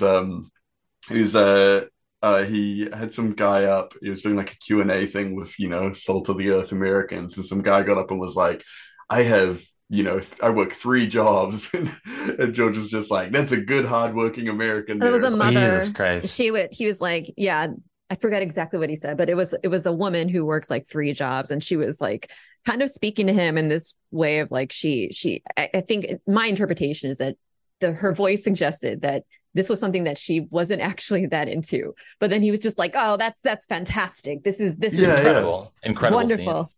Yeah, well, like when the beefeater outside Buckingham Palace fainted in the heat wave because the sun never sets on the British Empire. Beefeater? That sounds like a slur. Like what's I don't know. I don't know if it was one a of those beefeater palace guards with the furry hats, right? Is that what they call the royal them, guard beefeaters? anyway. Oh yeah. I don't think this guy was a beefeater. A beefeater is like a separate. They wear like a weird tabard, right? Like really? Okay. Well, one of the royal guards anyway. It's one of them cringe British guards. They're all the same. I agree. That's my point. Is like I don't have the same solidarity for him as to the to like workers in Texas right now, because it's like it's such a competitive position for someone in the armed forces to then get to be like royal guard, and it's only the most reactionary fucking people in the entire country work their way up to being like the king defenders. Oh yeah. I thought maybe it was like some kind of like like there's a lot of British slang for people, like Cockney slang or whatever. I was thinking like, oh, maybe it's like a thing, like rich people eat beef, so it's like, oh, look at this beef eater. I think it was actually one of the trombone players in the Royal Guards brass band. But yeah, nonetheless, they wear the big silly hats, and I'm sure they're very, very proud of themselves for sticking with their duty until they passed out. I do just want to let the podcast listeners know that someone in the chat just said, call him shit eater because he ate shit. I thought that was I thought that was pretty fucking good. That's the content you could be catching if you're watching it live. Podcast listeners, consider it. Come check out 8 p.m. to 11 p.m. UK time, Red Planet Live. Just thinking about, every kind. Like this is happening all over the place. Like I'm constantly thinking all the time now, due to climate change, how many different examples of this we're gonna see, right? Do you know what I mean? And how it all comes circling back to, how important it is to have medical aid for everybody, right? Because at the end of the day, we're going to see more and more examples of this. We're going to see more and more people passing out at work. There's going to be whole, I guess, swathes of jobs that are now unable to work in if you're disabled, right? If you have like chronically ill conditions, like you're not going to be able to work in this heat. You're not going to be able to do stuff. How I guess effective our aircon's going to be. Our aircon's going to be taken out of some offices because the prices are going to increase. And that ties to us interviewing Common Humanity Collective as well, who are making like air filtration and air conditioner units as cheaply as possible and teaching other people how to do it. I just think it's like there are positive and negative liberties, right? There are negative liberties where people stop you doing a thing that you would otherwise do, and there are positive liberties where people facilitate you to do a thing that you wouldn't otherwise be able to. And it's just morally insane that we consider ourselves some kind of advanced, developed, civilized society, and our society doesn't positively enable people to live, like just be alive as the most basic one. And to link this back to abortion, a lot of people I think in the UK think that our legal situation is radically different from America, but like in the UK, abortion is illegal as the baseline reality. Like it is criminalized, and the legalization of abortion is by an exception for how many weeks it can be allowed for, which we saw a case in the news this last week of someone being prosecuted for having an abortion past that limit. And like it's very clear, like the people who see political capital in attacking bodily autonomy are pushing it in the UK now as well.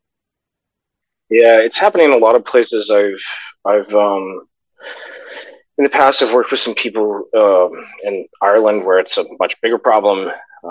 Not too far away in Poland as well, where it's also a huge problem. And it's plenty of other places further from you, but it's always so peculiar when you see any sort of ideology that is based on restricting freedoms of others in ways that don't affect you literally at all. And it's a very, very strange thing. It's hard to, it's one of those things that's so hard to come to grips with when you look at it sort of plainly. So many things. It's like, that's been a problem for decades. People have been arguing about it, but why? Is that have people been arguing about it just because they haven't thought of anything better to do? Yeah, or because they were told to in like a media environment discussing politics. I mean, this is something that's acutely in my mind. Is like if I'm in public and I'm thinking about the possibility that someone might harass me, which like happens fairly frequently. Like I find myself wondering about the things that someone like that might find objectionable about trans people. And whenever I'm thinking about that, I'm thinking how much all of it is none of their business. Like who I have sex with or I'm trying to find me attractive or whatever would be very high up their list of like things that basically is their concern and they think is a problem. And it's like, this is just none of your business unless you're interested. And even then, because given how I present currently, it might seem a little surprising, but I have been asked whether I'm cis or trans. And it was one of those things where it's like, first of all, I wonder why you care. Yes. And second of all, again, if it is because you're interested, and that would be a deal breaker one way or the other, I don't think I want to talk to you either. No, 100%. This was online, but I got a comment on my channel the other day just that asked, "Are you a trans woman?" And I thought to myself, there's a very strange thing going on here, where if you have to ask, on the one hand, you already know, and on the other hand, you can't tell, so it doesn't matter. Like on any level, it was very strange. Yeah, it is pretty wild. And like the we can always tell folks that just obviously never have any idea, can never actually tell. Well, I mean, this is why my one in the chamber for people who harass me, as always. Do you have any real problems, or do you just harass trans women all day? Only I don't say trans women, because yeah. Why aren't you focusing on your real problems? Unless it is Elon Musk harassing me, and I believe that he doesn't have any real problems. But if it was Elon Musk harassing me, I would just point and say, "Lamau, you're literally Elon Musk," and everyone else would point and laugh too. So it'd be fine. Yeah, I mean, it's one of those things where it's hard to quell the anger and just put your hand on somebody's shoulder and say, "Are you okay? Yeah. Buddy, are you doing all right? Funny? Have you slept enough? Yeah. Are you breathing good air? Are you drinking clean water? Are you eating well?" I did reply to a troll like that once, because I saw a thing that it's like a New Zealand journalist, David Farrier, had written about, like, his new thing was just to be really nice to people that were trying to troll him, and how successful it had been, and just the people being like, "Oh man, I'm sorry." And I tried it once. This guy sent me this huge, like, hateful message. I can't even remember what it was about. And I just sent this message back being like, "Oh, hey, sorry, man, but that's just my opinion on a couple things. I'm sorry that you disagreed with it, but just like this really chill message." And then months later, I got this message back from him being like, "Hey, look, sorry, dude. I was having a really rough time, and I was really upset." And it was like hilarious. And I sent it back, and I was just like, "Oh man, I'm glad to hear you're doing better. Hopefully you put that behind you." So it was just like so funny, like messages I thought I would never receive. And here we go. To add something to this in a kind of bizarre way, as a sex worker, I receive oftentimes, I get a lot of DMs, but sometimes I get a surprising number of DMs where men are just want to talk to me and want to feel less alone. They just want to have companionship of some kind. And I think there's lots of different ways we can evaluate that. But the way that's sticking out to me right now is what you're talking about, Tim, this how so much of this hateful rhetoric and this hateful posturing, if you chip it away, can just come down to bleak alienation and this very bleak loneliness and feeling of no purpose, feeling like no community. That it's quite depressing. It's kind of funny. Your story legitimately is funny, but also I think there's a bigger picture to think about here. Which is why people whose wrongheadedness and alienatedness and so on are not our true enemy. The true enemy is people making them like that and then exploiting them being like that. Right. Yeah. And they're suffering as much or maybe more, right? Because they're stuck like that. And yeah. They also can't see their own liberation because they're also trapped in the neoliberal mind prison. For sure. But yeah, the what you bring up about people being lonely and touch starved, the notion that most of humanity has been divided and conquered, and we've been alienated from our humanity, and the notion of wanting affection and wanting to be together with people is so disallowed that there's such a short swath of what's acceptable in terms of those sorts of things and in terms of giving or receiving it. And the idea of someone being there was a point in human history at which the idea of a human being touch starved was very rare, very, very strange. The idea that people couldn't have access to affection from other human beings by their just normal social relations, didn't exist at some point. Yeah, and circling back to sex work, the earliest sex work was a sacred thing. It was done by the priesthood because it was the most important work there was for making sure that people felt cared for. You carry on a wonderful tradition, you know, of taking care of people in the most fundamental way. Yeah, I have a bit of a reference to this in the tattoo I mentioned getting last week, the public universal girlfriend tramp stamp. It's like I want to, express my sexual liberation in a way that's also like reminding us that, like, being like slutty or whatever is not a moral lack of virtue and all this stuff. It's actually like being available for affection with like people that you care about, like a good thing. Like, right on. Yes, I second that. Which font did you choose? I went with a sort of round, bubble-ish kind of post-psychedelia kind of look. It's got a little 3D shimmer on it. Nice. Oh, yeah. Yeah, no, very based. The picture of it is available on my Twitter. Oh, yeah. There you go. You'll find it if you'll scroll back far enough. But yeah, no. Yeah, I think, speaking of tattoos and stuff, I think like the bodily autonomy thing is interesting because it does pop up occasionally in like, like the body modification and like industries, more so than like tattooing, but like in the kind of extreme kind of, the things that are kind of a bit further beyond piercing sort of thing. Like things like pointing ears, splitting tongues, implants under the skin and stuff. That's actually when I was back at the shop doing my piercing apprenticeship, we did I was apprenticing under the guy that was like pretty much the only person in New Zealand that would do like subdermal and transdermal implants. So we would do everything from like, I think he was in a tech magazine for being like one of the first people to implant an RFID chip and things like this. This was like in the early 2000s.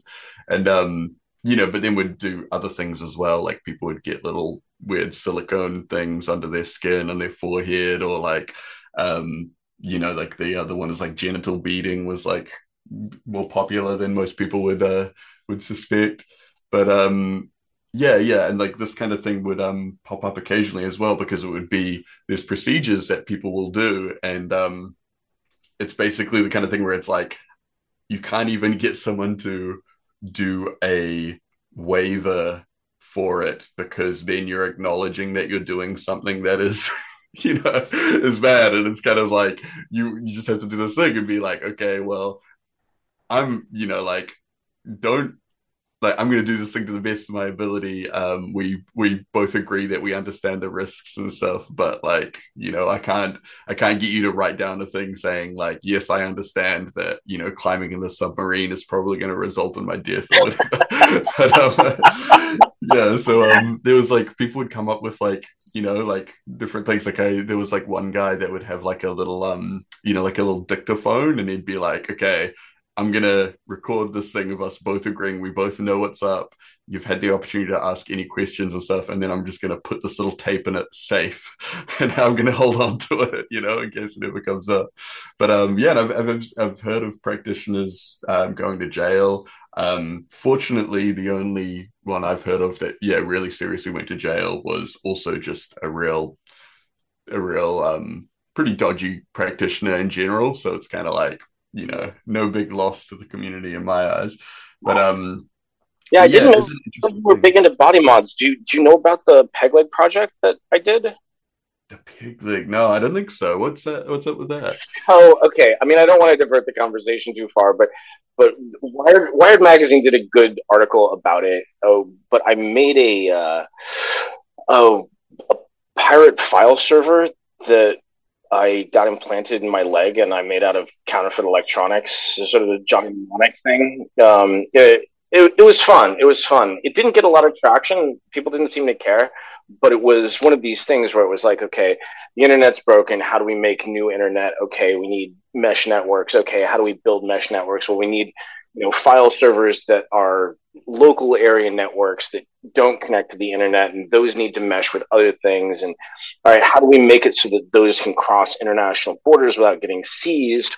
Well, obviously. Yeah. So that's what I did one day. My God. Yeah. Yeah, no, and I feel like ideologically there is like a intersection there. Like a lot of the people that I have known that have been really into kind of more extreme body modifications like like really kind of like adjacent to kind of like hacker communities and things Yeah. like that. Like there's like a significant crossover there. But Yeah, yeah, no, I we always found that presented interesting. at DEF CON. It was in Oh the yeah, Biohacking Village. So that talk should be online somewhere. cool. Yeah. Well, here, let me throw a question out. Of the myriad health crises that face the world currently, what would you put?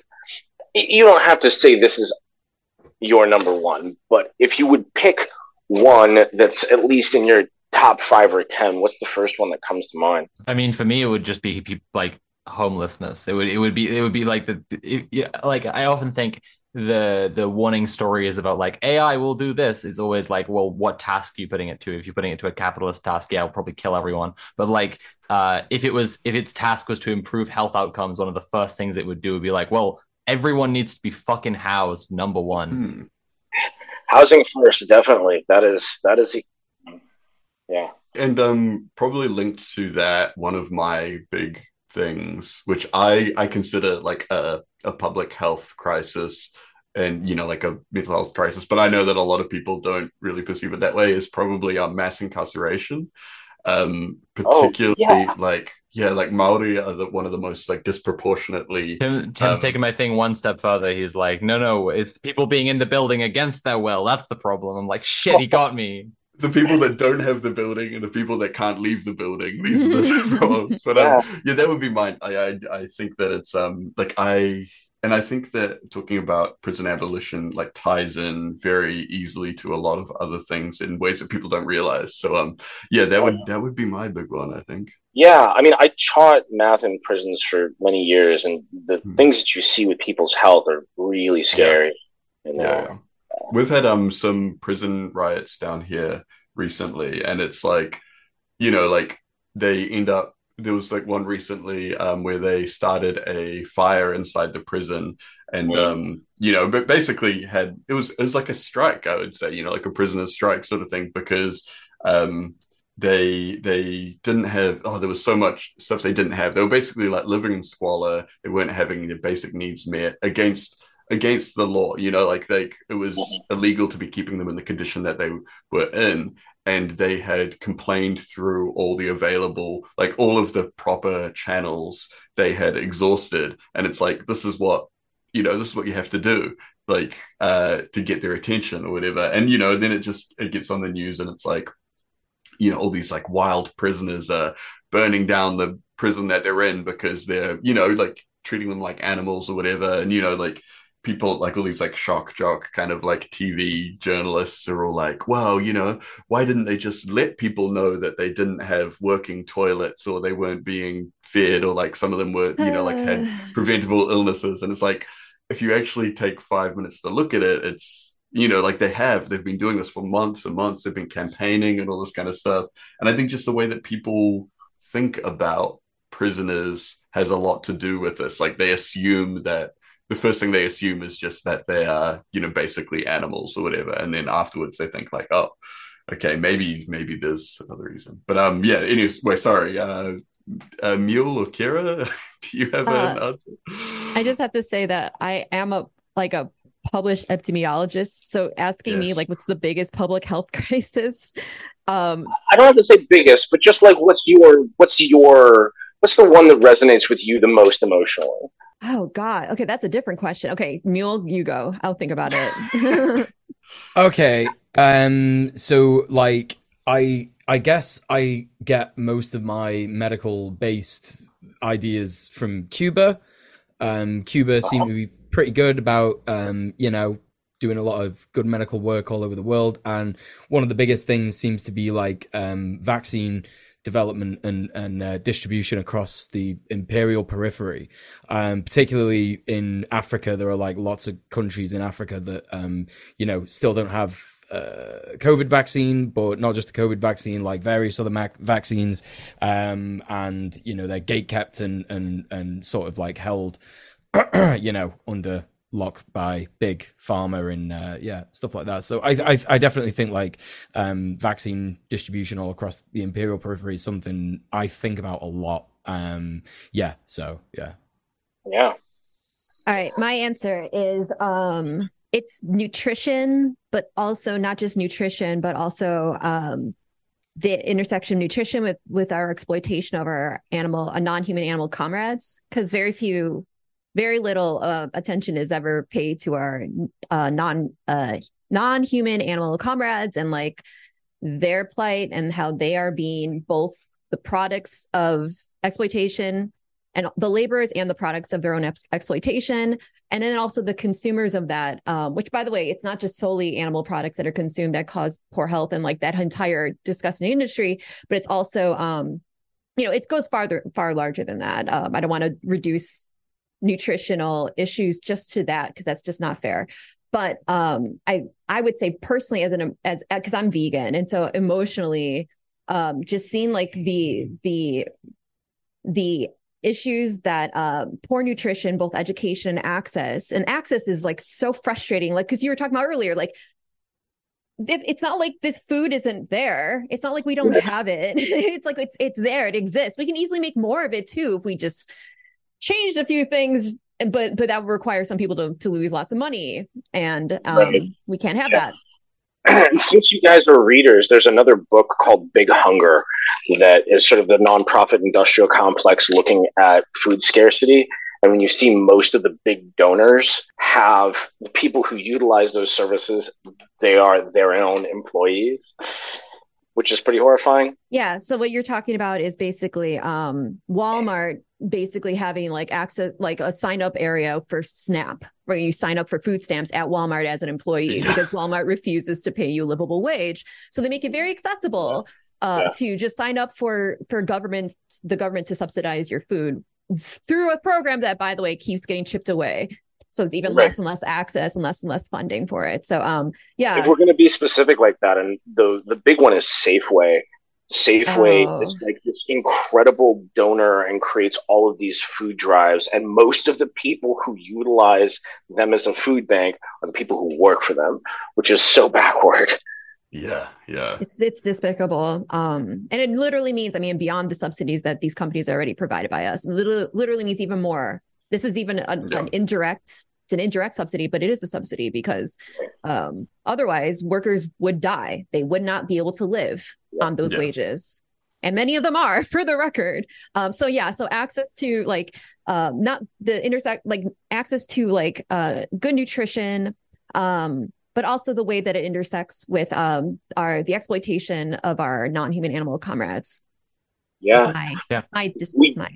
Will you say a little bit more about your work in epidemiology? What sorts of things you write about? So I used to work in infectious disease epidemiology, focusing on immunocompromised patients, specifically like hematopoietic cell transplant recipients. And so we would study just like we were talking about earlier, like many hospital-borne infections, but not necessarily. Right. But a lot of my work was in tracking like hospital-borne infections, like Clostridium difficile, or things like that. And so, or norovirus. And so oftentimes it would be like a larger study, but sometimes it'd be a smaller one. Like we would get down to like the literal rooms and like figure out the actual like poor custodian work that would lead to an infection. For instance, there was patients that were staying in these facilities that were funded by like Ronald McDonald, whatever. Anyways, thank you, McDonald's, but they're not paying for any custodians. So the custodian work had to be done by the people that were staying in those facilities while their loved ones were getting care at the nearby hospital. Wow. Because of this, and because also they were not provided like bleach to clean up after themselves. Probably training either, right? No training, not adequate cleaning supplies, illnesses like Clostridium difficile, which is not fatal to most people, but can be fatal to immunocompromised patients. Was a problem, and because their loved ones it was being spread at the facilities and also being spread to the patients. And so that was kind of a little bit of my work. I also did some work prior to that outside of epidemiology, but epidemiology was that was more like lab technician, but as like a first author and stuff, this was my work. Yeah, I love it how when COVID first kicked off as well, and you were started talking about stuff, people were like, "Well, stick to streaming. Like, what do you know?" And it's like, actually, actually, yeah, I got the same treatment. I got the same treatment right at the end of 2019. I was like, this is terrifying and we should be paying close attention. Everybody's like, you're always freaking out about infectious disease. And I was like, and somebody's like, hey, look at it. It's only like 3% lethal. I'm like, so are we going to call it less lethal, like rubber bullets? And that tweet is still up somewhere. I don't know quite when it was dated. It might have been early 2020. It might have been as late as like February. But I was freaking out. But infectious disease and hospital-borne stuff like that is something I don't want to say dear to my heart, but it's something I think about a lot. And I'll tell you, I used to have hair longer than yours, and then I caught MRSA. And I nearly didn't survive it twice. And now, DJ and I share a hairdo instead. That's what's really frustrating about that, because so much MRSA is acquired in hospitals or healthcare facilities, and like healthcare practitioners, goes back to what you're talking about, like custodial work. Healthcare practitioners have this issue, like doctors specifically, not exclusively, but doctors really specifically, and I think it's kind of the hubris of being a doctor, just don't practice hand hygiene regularly. Like you'll have the whole pump in, pump out policy for a lot of hospitals for it comes to hand sanitizers or like wash your hands. They won't participate in those activities. So much so that these facilities have to like put things all over the place and even insist that patients ask your practitioner, did you wash your hands before you talk to me? And by the way, may I tell you that if you do ask them that question, they get very upset, very offended. That should not be required. I do that when I come into a house. Me too. We had doctors and nurses come through the tattoo shop sometimes, and just like they, like I mean, most of them are fine, but the people that have been really bad have often been from that kind of medical background, and they'll come in and they'll start like, you'll have a aseptic kind of setup with your machine and all your equipment and everything like that, and then people will like come along and just, and it's always doctors and nurses will start picking things up and being like, oh, what is this? And it's like, what are you doing? It's the you should know better. You should know better. The way these things are laid out and everything, the way that I've only touched things with gloves, all this kind of stuff, like it's just obvious, even if you didn't know. It's Don't like, you see this sterile drape? Like, yeah, exactly. Yeah, like everything's laid out on like a dental bib and everything like that. And they're just like getting amongst it. But oh god, I have so many stories of like poor sterile technique that were from PhDs and not the technicians. Like I can't even, it's revolting for the record. But yes, like this, it's a weird, bizarre phenomenon that like the higher you go up in terms of like your status in a particular like fields like in healthcare and science, oftentimes the more arrogant you, like the kind of like ownership you feel of like these topics, and like no longer do I have to bother myself with like caring about these smaller things because I've been in this field for 20 years. I must therefore be immune to having to practice these like more rigorous, seemingly like lower than me. Yeah, but no. Yeah, if you just get the upgrade so that you're always sterile at all times. Right. One of our chat regulars, Bitterlove Marxist, actually relating to this, said in the chat to answer Michael's like question to all of us, IMO, the very nature of teaching medicine, especially for doctors, is based on a capitalist exhaustive model that destroys more potential health workers rather than creating new ones. Doctors' hours alone are something no doctor would recommend any human endure. And yet, to which I said that they should read Medical Nemesis from Michael's reading list, because that's exactly a huge point of that. Well, and if you'd like a slightly different and shorter in volume and fewer in notes introduction to that notion, the same author, Ivan Illich, wrote 2 books, one of which is called Tools for Conviviality, and the other is called Towards a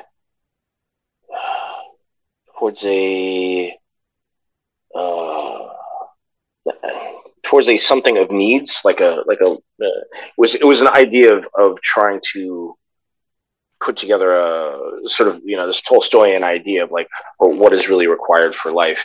And I can't remember which of those it is, but one of them opens with a chapter or an introduction called Two Watersheds. Toward a History of Needs. Toward the History of Needs, that's what it was. Yeah. Thank you.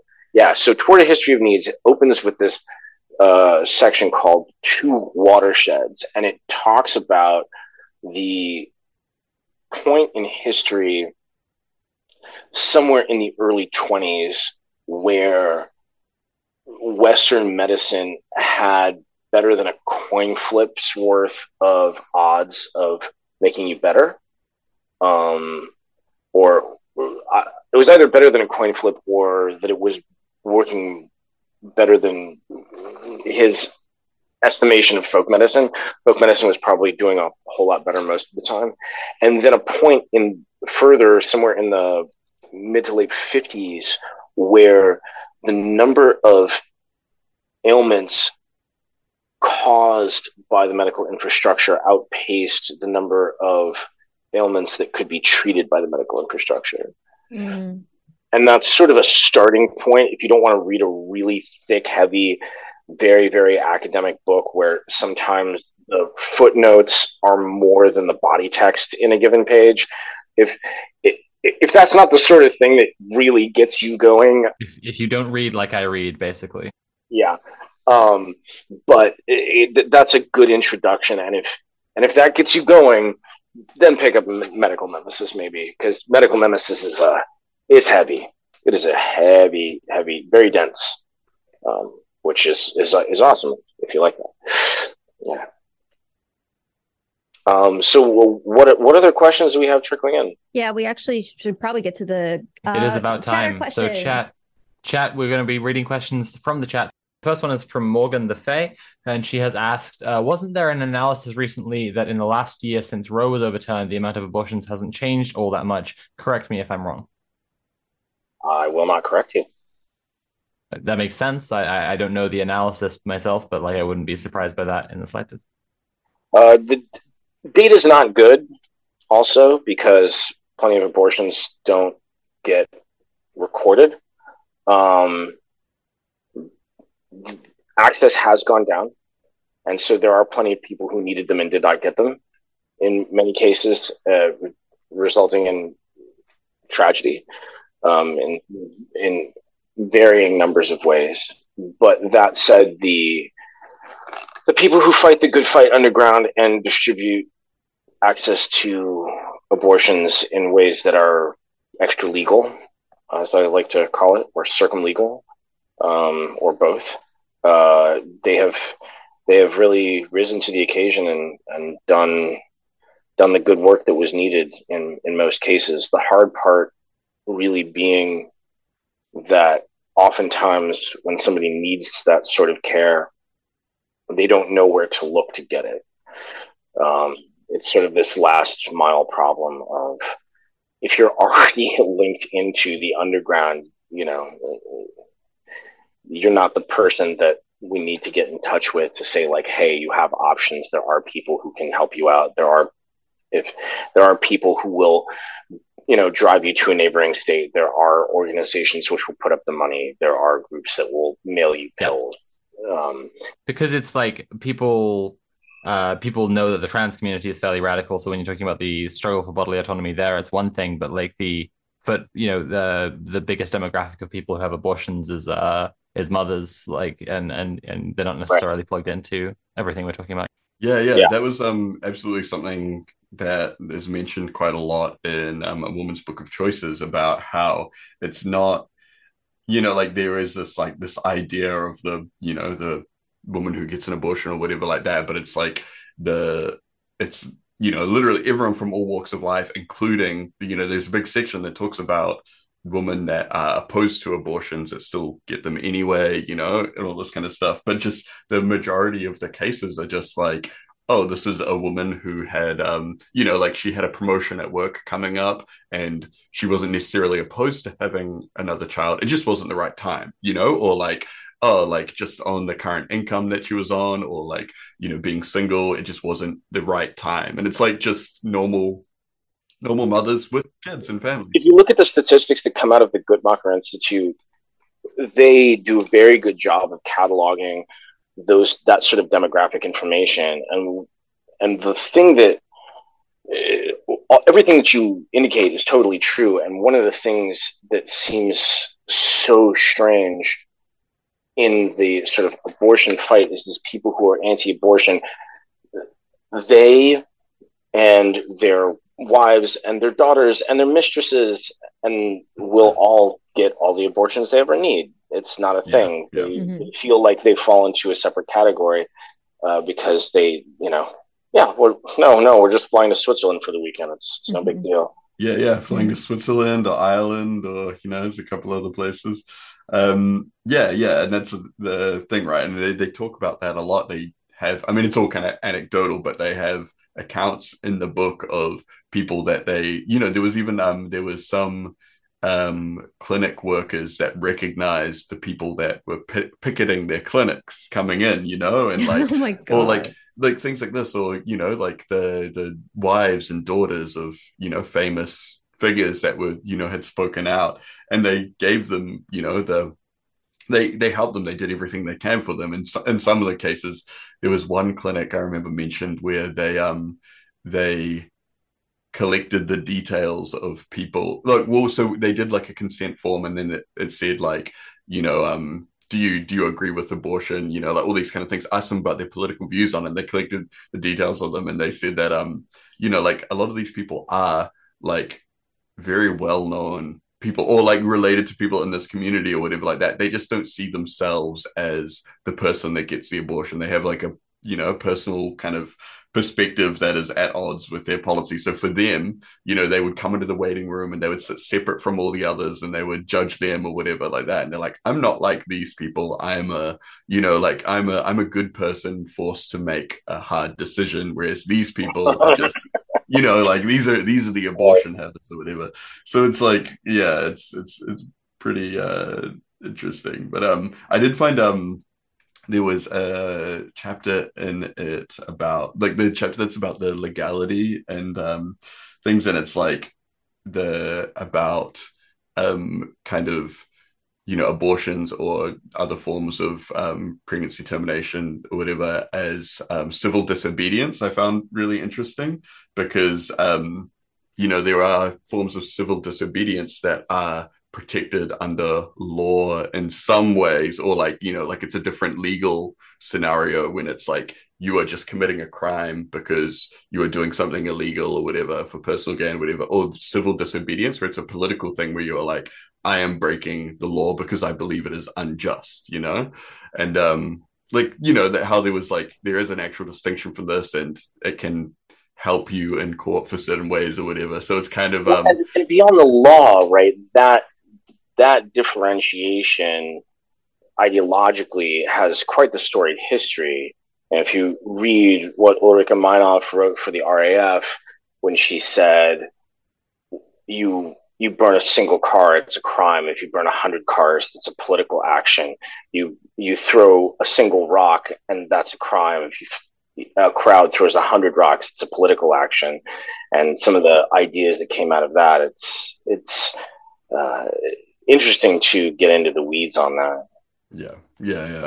But what do we got here? So La Magi de la Vie has asked us, got a question on the medical freedom front. Should there be public organizations dedicated to conducting replication trials on pharmaceutical drugs? And if so, how should such trials be paid for? Ooh, this is interesting. Wow. Well, top marks for sophistication on that one. Yeah. So there's sort of some antecedent things that one needs to at least ask, if not answer, in terms of looking at the trials that are done for approving a medication, if you think about that first, that system is already highly flawed, which I guess is sort of what the question references, is that shouldn't those be replicated to make sure? I mean, the answer is yes, but first, that the approval structure, if one believes in the whole system of approval of drugs in the first place, which ironically was an institution that was set up to try and keep the public safer from predatory capitalists, and yet has now just become a tool of predatory capitalism, bizarrely. So that there are a number of things wrong that we could spend another 2 hours talking about just with the drug approval process.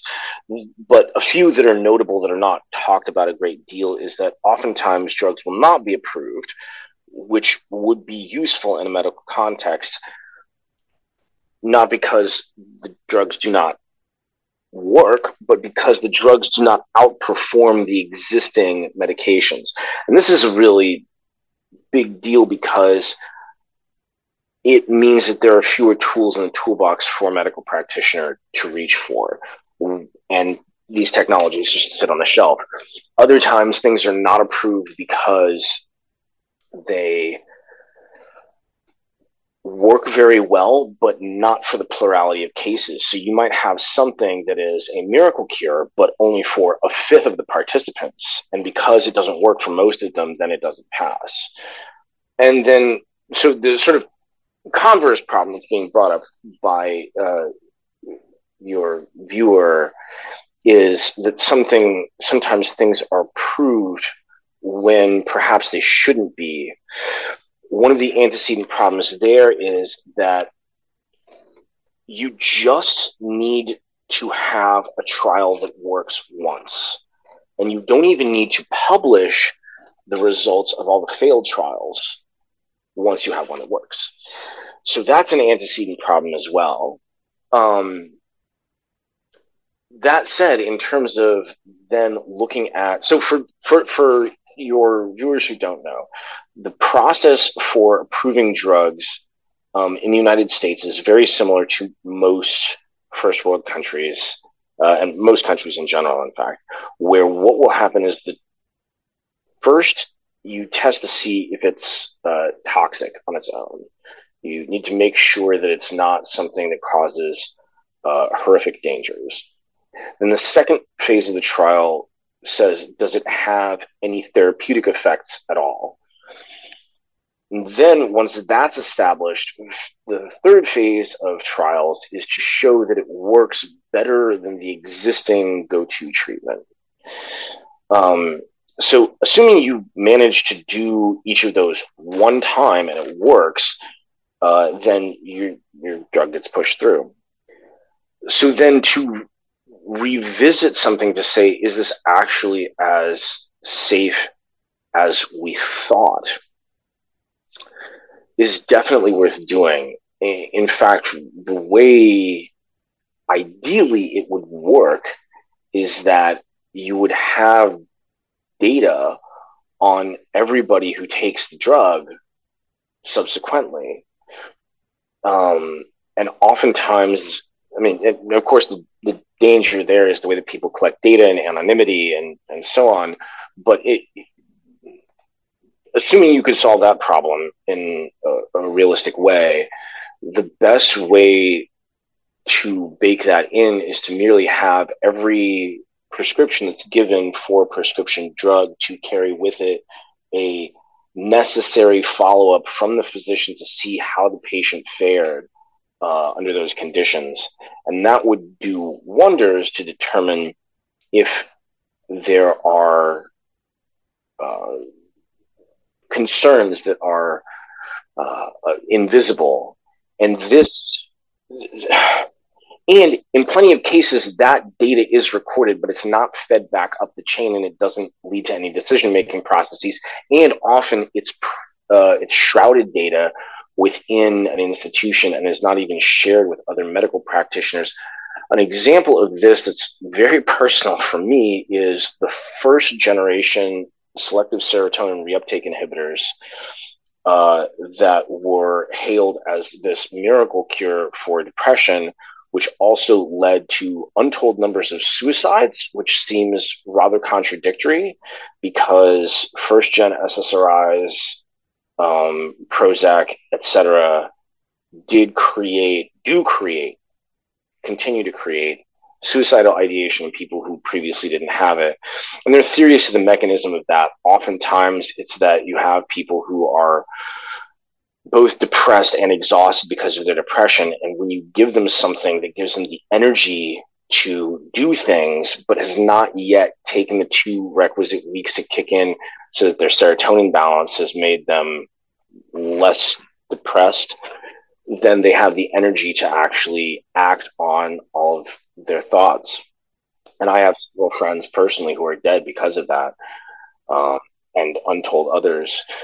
And it's because, I mean, eventually studies were done to point this out, but it's done nothing to regulate the prescription or even to moderate the way, the fierce pace with which antidepressants are prescribed, both to people who are chronically depressed for neurochemical reasons and people who are situationally depressed and don't need medication but need care instead, who also often end up suicidal because they don't need their brain fucked with. They need to be thinking about what's wrong in their life. So the answer to that is that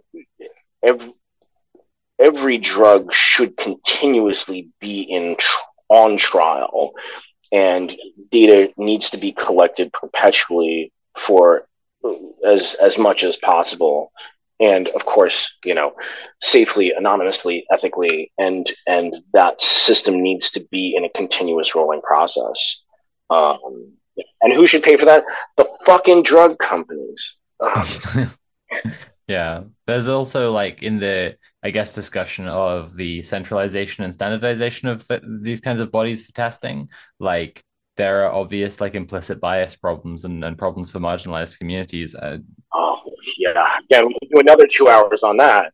Yeah, to continually make everything about myself again. With DIY HRT, when we were researching, we did come across a group in Paris who not only do harm reduction stuff and teach people how to safely use injectable estrogen, but also have access to a lab. So they're running their own studies that cis people simply aren't doing because they don't care to do the same kind of studies into the best way for someone to implement HRT. Yeah. Cool. What else we got? We got a cat made entirely of urine has asked, what books are on the reading list? And I have the list here. It is Medical Nemesis by Ivan Illich, A Woman's Book of Choices by Carol Downer and Rebecca Chalker, Information Feudalism by John Braithwaite and Peter Drahos, and The Crime of Reason by Robert B. Laughlin. But then a follow-up to that is that Mr. Noobster asked, what reading level are the books on the list? I would say The Crime of Reason is very accessible. I think it was ghostwritten. The guy who's the author is...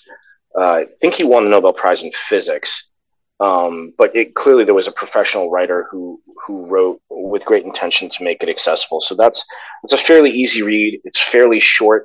It is still well annotated in terms of the citations. So when you see something that sounds suspect, you can flip to the end and see where they got that information. And I checked almost every reference in that book because so many things that he claims are suspect. And sometimes he views it in a way that's a little slanted, but he's not bullshitting per se. Then, as I mentioned, Medical Nemesis is a heavy read. That's definitely a text for when, you've turned your phone off and you're home alone and you've already fed the cat and you can really focus on the text. So that's a heavy read. A Woman's Book of Choices is a mixed bag. They kind of go back and forth. There are sections which are just transcripts of experiences that people had and people talking. Sometimes it's very conversational, and then other times it gets very technical where they are talking about questions of how does infection spread and how do reproductive systems work and how do we manipulate them so that they operate the way we'd like them to. But that also is much more of a reference book that you would read in sections rather than read it all the way through, probably. Did we have a fourth one? Information feudalism. That one's pretty academic, I gotta say. It's a little academically constipated, for lack of a better word. They come at it from this very technical standpoint, and while they do make it concrete from time to time, oftentimes they are talking about things that are fairly abstract in terms of international law and economics that can get a bit dry. So that's the sort of book that's good to read standing up. Yeah. I did appreciate with the Woman's Book of Choices, it was very much written in a way that was like, you could just give this to anyone and this would be a good resource for them. It's like, it's super accessible. And if it brings up like something that it's mentioned in the book, it explains a couple things a couple times over, because they'll talk about one thing in one section, and then if it comes up later, like in there's like sections where it's actually explaining like this is the process, and it mentions something, it'll explain that thing again, like a little bit briefer. And again, the reason that things are explained more than once is because it's designed to be modular. So you can, if you see it, exactly, you want to read about one thing, it's not that you've read everything up until that. So you can use it very much as a reference book. Yeah, absolutely. And it's great. Yeah, and it's like it was designed by women that were like frustrated with the inaccessibility of a lot of medical information, and that was part of the goal, was to be able to get it into the hands of people that hadn't been to medical school or anything like that. So and again, they did a great job and still relevant today. It's amazing. It's good that it's there and it's sad that it's needed. Yeah, they had a lawyer that was quite skeptical working with them, and so he was very good in like probing a lot of their stuff and being like, well, what about this, and it actually like really I think made the book a lot stronger. Like you can kind of tell when this was like the probing finger of the lawyer that was like getting in there. Right. Yeah, great book. Got one more question. Just Johnny has asked, how could we help with the problems with superbugs and antibiotic resistances? We have to define we, like humanity. Yeah, I have to assume it's not like a state level question. Okay, I mean, if we say humanity, the quick answer is bacteriophages. Bacteriophages are this miraculous technology that was standard practice in the USSR for decades. And what bacteriophages are, for those who are unfamiliar, is they are viruses that infect and kill specific bacteria.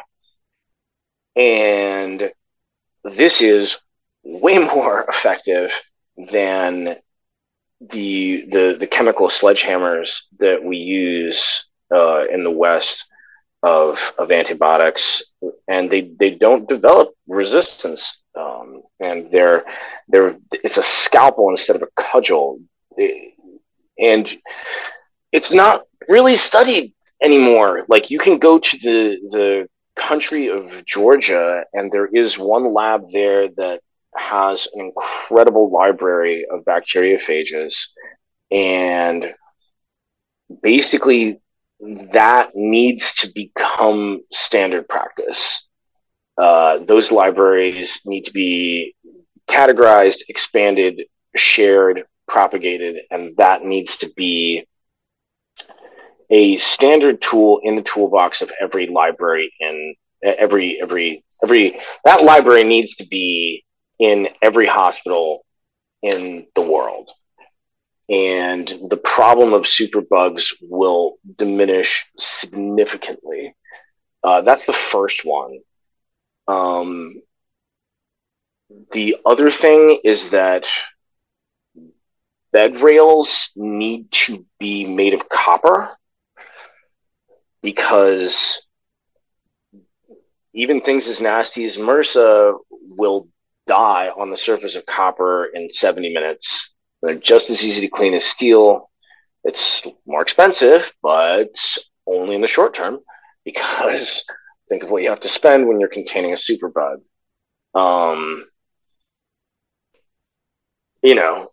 And copper's pretty. We should make everything out of copper, and doorknobs and common touch points, light switches. I mein, not just because I like it personally, but I do. But things like that.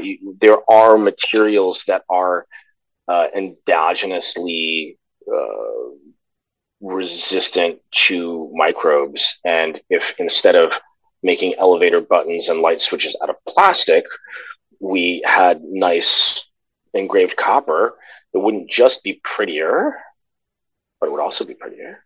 But it would also be safer. So those would be the top two in my mind. We need to utilize and normalize the use of bacteriophages, and we need to have surfaces that are naturally bacteria resistant. Like Kira said, fucking wash your hands when you come into a house. It's like a really simple thing. If you want to do this on an individual level, like, get yourself a little bottle of chlorhexidine and there are formulations of chlorhexidine that have like things that are good for your skin so you won't dry out and crack, and just use it a lot. And, you will get sick less often, and you will make other people sick less often, even unwittingly. But yes, read about and tell everybody about bacteriophages. It's one of those things where once you learn about it, you will freak out, and all of your friends will ask if you would please just talk about anything else. It is interesting. Like, I've never heard of that. Like, I've heard of, like, I guess similar things in like science fiction and stuff, but being a known Soviet enjoyer, I'm surprised I've never heard of this. So I'm definitely gonna look it. I feel I'm being confirmed as a greater Soviet enjoyer than Tim.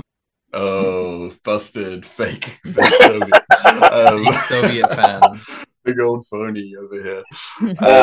Greatest thing to come out of the Soviet Union, the bacteriophages, and they did a great job.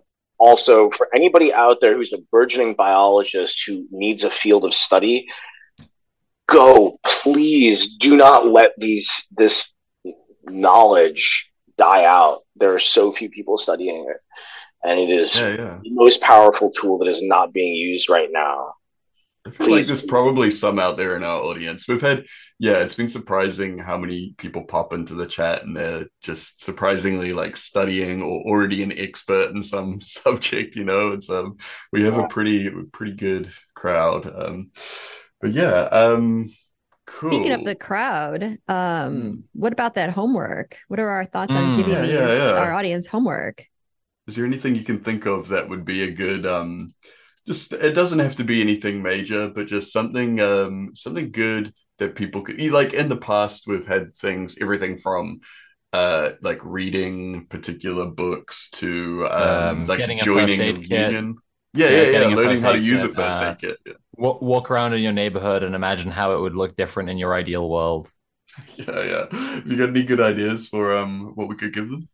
Yeah, well, so I have sort of something I say a lot that's more For Thieves specific, where I say if you believe in what For Thieves is doing, you'd like to support us specifically, the best way that you can do it is to find somebody that needs your help and to help them whether you think they deserve it or not. So that's a starter. But if for something that's maybe a little more specific, there's a region of the brain called the hippocampus, and it's named so because it vaguely resembles a seahorse. And there are two conditions under which the hippocampus atrophies. The first one is chronic depression, and the second one is a lack of situational navigation. So if you constantly use turn-by-turn directions on your phone, rather than being aware of where you are and navigating by landmarks. Oh God, you're describing me. Oh God. Okay, keep going. No, there's good news. There's a way to reverse it. This is the great thing. Okay. So for the two of you who are in the UK, if you think about London and the black cabs and the knowledge exam that they have to take, black cab drivers have to memorize all of London, not just all of London, but the one-way system through all of London, so they can actually plot the most efficient route between any 2 points in what is a absolutely sprawlingly gigantic city. Yeah. If you look at the brains of these people, they have huge hippocampi. And interestingly enough, so the size of the hippocampus can be modulated in both directions. So if you have a friend who is depressed, here is a good thing that you can do for them. Set up an exercise where they are going to direct you without using instructions from a computer from wherever they live to some other point. You make sure that you are with them, and if they are the sort of people who are phobic about being without their phone, you don't have to take it away. You can just turn GPS off. If they want to use the map on their phone, that is still a useful thing. If they're good enough that you can take their phone away, give them a paper map and it'll be even better. But they can use a digital map. There's nothing wrong with that. But the idea that they will guide you and they'll never be without you, and if they freak out, you can go home and stop at any time, remind them that they're safe. Say, before you leave the house, we're going to pick a spot that we're going to go. You're going to direct me, and I'll be with you the whole time. And anytime that things feel too scary, we can stop and go straight home, and you can turn GPS back on, use turn-by-turn directions if you need to. Don't worry. But that little exercise will start the process of reversing the hippocampal atrophy. And if they're amicable to that, help them through it, and then try and do it a little more, and then maybe do it in a place where you haven't been before. And if that's too much, if somebody's having the all bodies because of going outside without having help, start with something even more basic. Sit down with a open world video game that they haven't played before, and just have them navigate around the space. They don't have to play it. They just are walking around, and just have them figure out where they are. This reminds me of playing Morrowind as a kid, where you would have the printed out map because the map in the game wasn't really the same. And like me and my brothers would be like, navigating, like looking, okay, there's a mountain to the west. All right, where are we on the map? Yeah. I like this homework a lot. I will actually be doing this week. Yeah. No, it sounds good. So yeah, and everybody has friends who are struggling with depression. It's far more common than we all would like to give it credit for, but find somebody who's having some trouble and just suggest it. Say, if you'd like to do this, I will do it with you. That's your homework. All right. I'm down. I'm doing it. I'm all over it. Yeah, no, I'm into it. Yeah. And so for you four, I expect you four to report back and let me know how it went. All right, Okay, cool. okay, will do. Now I will Hopefully we not don't do get it. too lost then. Well, last thing then, Michael, anything that you want to plug quickly before you head off? Yeah, be nice to each other. And people who are out there, if you'd like to be part of Four Thieves, we're not hard to find. We're online. poke around. For Thieves Vinegar Collective .org. You can find me on Twitter and all the usual places. But if you want to come give me a howdy or say howdy to the other people in the collective, don't hesitate to do so. Awesome. Fantastic. Well, Cool. Awesome. great to Thanks. meet you. Yeah. This has been a great conversation. Yeah, thanks so much for having me. It's been great. And if any of y'all want to get in touch, I do go to the UK and New Zealand and even the so-called United States. Well, thanks for coming along. Thanks so much. Yeah, thanks again. Great chatting. Bye. Bye. Last things to do. We need to discuss the Patreon again in more depth this time. Mule, you started telling us all about the Patreon before. Why don't you tell us all about just one of the tiers this time, the Sprite mode? Oh, that's right, Sophie. And while I will do that, I'm not stalling for time because I don't have that ready. It's Sprite mode. Put it in the bookmark bar. And the Sprite mode, there it is. The Sprite mode. Get started with your support for Red Planet by becoming a Sprite. It's only $2 a month, £2 in the UK, and in Aotearoan dollars it is $3, right? $3.50. Close. Yeah. Close. And yeah, you get started with your support for Red Planet by becoming a Sprite. Benefits include the sacred and forbidden knowledge that you're helping the Red Planet team, early access to VODs, and access to Red Planet Discord. That's it. What's next, Sophie? What's next after Sprite mode? Well, that's Goblin mode. And I like to talk slowly sometimes and also type things into my browser. It's and the cool reason and for fun that to do. is because I am a Goblin enjoyer. So if you become a Goblin by getting Goblin mode going on, which would cost you £8.50 a month, I believe $10 a month, 19 New Zealand dollars a month, $17.50. Okay. Then I would be enjoying you because you would be in Goblin mode. Everyone loves a Goblin. We all get a little Goblin mode from time to time. Complete your Gobology by going Goblin mode with everything that Mule already mentioned, as well as a pack of cool Red Planet stickers and access to exclusive Red Planet Discord hangouts. We are doing a Star Trek Red Planet Discord hangout soon. Tim and I tried to do one, but we announced it way too late, so only 2 people showed up. They are officially the biggest Red Planet fans in the whole world. But we will announce it better so more people can show up.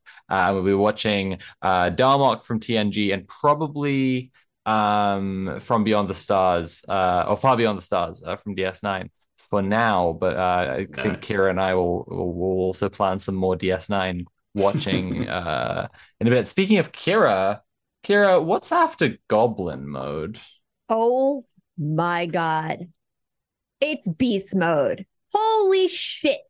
Are you actually going to go beast mode? Well, then we can offer you all the stuff in the lower tiers and pin badges. Yep, pin badges. Wear your excellent new Red Planet pin badge literally everywhere. It is completely cool and good to do. But what if I want to go even harder?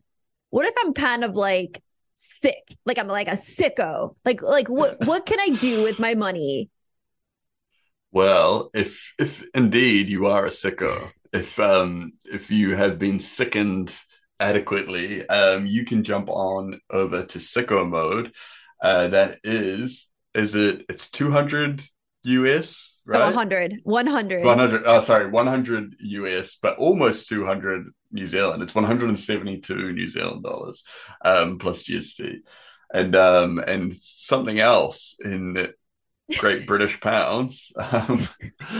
But so if you support us this much, we can only really reasonably offer you all of the stuff from the lower tiers, plus a very special thank you message at the end of every stream, which looks like this. Sorry, I just closed down the window that has like JBP and Narrowlawn Starfire. Wow, thank you so much for being sickos. I love what little sickos you are. Ha ha ha, yes, etc.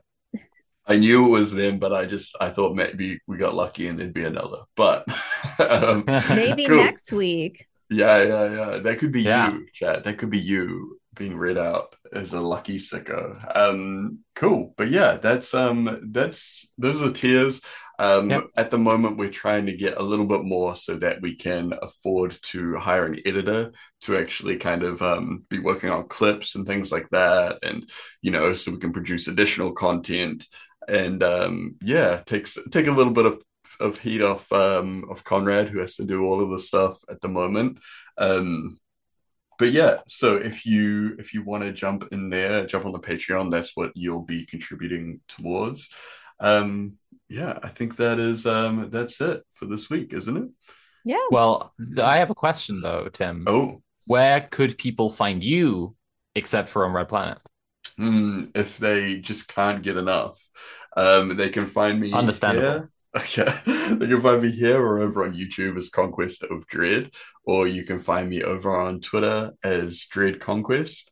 And you can have a lovely time. What about my sweet friend Kira? Where can we find more info about her?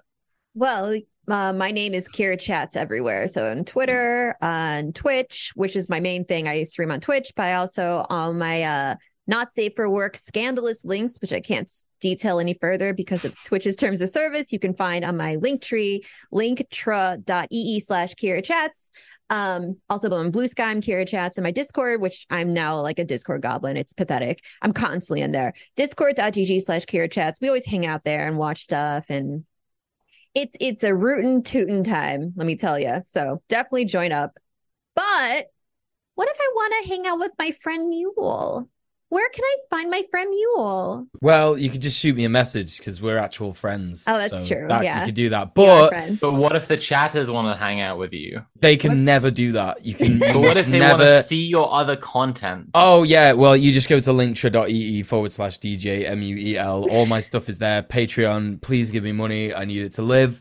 And you get extra content if you're a patron as well. If you go, I have my own Goblin tier, but if you go above that and become an enlightened socialist here, then you get exclusive Patreon content. For example, I just literally did this week a review, sort of like a bunch of reviews of all the movies I watched in May. Some of these include, I'll just try and reel off these real quick. I listed them the other day. Jabberwocky, Species, X, Bill and Ted's Excellent Adventure / Bogus Journey, Tetsuo the Iron Man, Partners, Please Baby Please, Poltergeist 3, / Lorette Party, Pink Flamingos, Army of Darkness, 1984, The Whale, and Malignant. So if you want to know what I think about any of those movies or all of them, you could go to patreon.com/DJ Mule, and it will be there in a couple of days. So that's where you could get me. And next, I want to know about Sophie. Sophie, where are we finding you? Where's that? Thanks for asking. Oh my god, I just remembered the bass thing I did this week. Now, at the end of the I went to a screening called T-Girls on Film. It's a regular event that shows historic trans women in cinema. It was really cool. If you want to find me, you can go to linkter.ee/Sophie from Mars, all one word, especially my Patreon, Money to Live, like Mule said, etc. I'm on YouTube. I make video essays about politics, philosophy, and media. I have something coming out called The World Is Not Ending really soon, really soon. It's a really good time to become a patron of me because I'll be putting up so much content soon. Thanks. Oh, also. Awesome. Oh, is it over? Huh? Are we gone? What's happening? Are you asking if we're off? What do you... We're still live. But why are you saying that? See you next week, everyone. No! Really fast! One more thing. Okay. Fundraiser. I forgot to mention my fundraiser is this July 1st on my channel this Saturday. Twitch.tv/Kira Chats. Very, very, very, very important. If you want to do direct action for a Black trans man trying to get out deep South and also trying to, is owed immensely for doing plenty of work to help out Gamergate. Please, Twitch.tv/Kira Chats this Saturday. Goodbye. Saturday. Now we can leave. There we go. Your excuse. Bye. Thanks for listening to this episode of Red Planet. If you enjoyed the show, leave a 5-star review on Apple Podcasts and tell your comrades about it. Find more on the show, including where to watch live, at redplanetshow.com. Follow us on Twitter and TikTok at red_planet_TV, and there's even more at our Patreon, patreon.com/red_planet. Our music is by Jasper Byrne. Red Planet is produced by Conrad Zimmerman in association with Mercenary Creative. See you next week.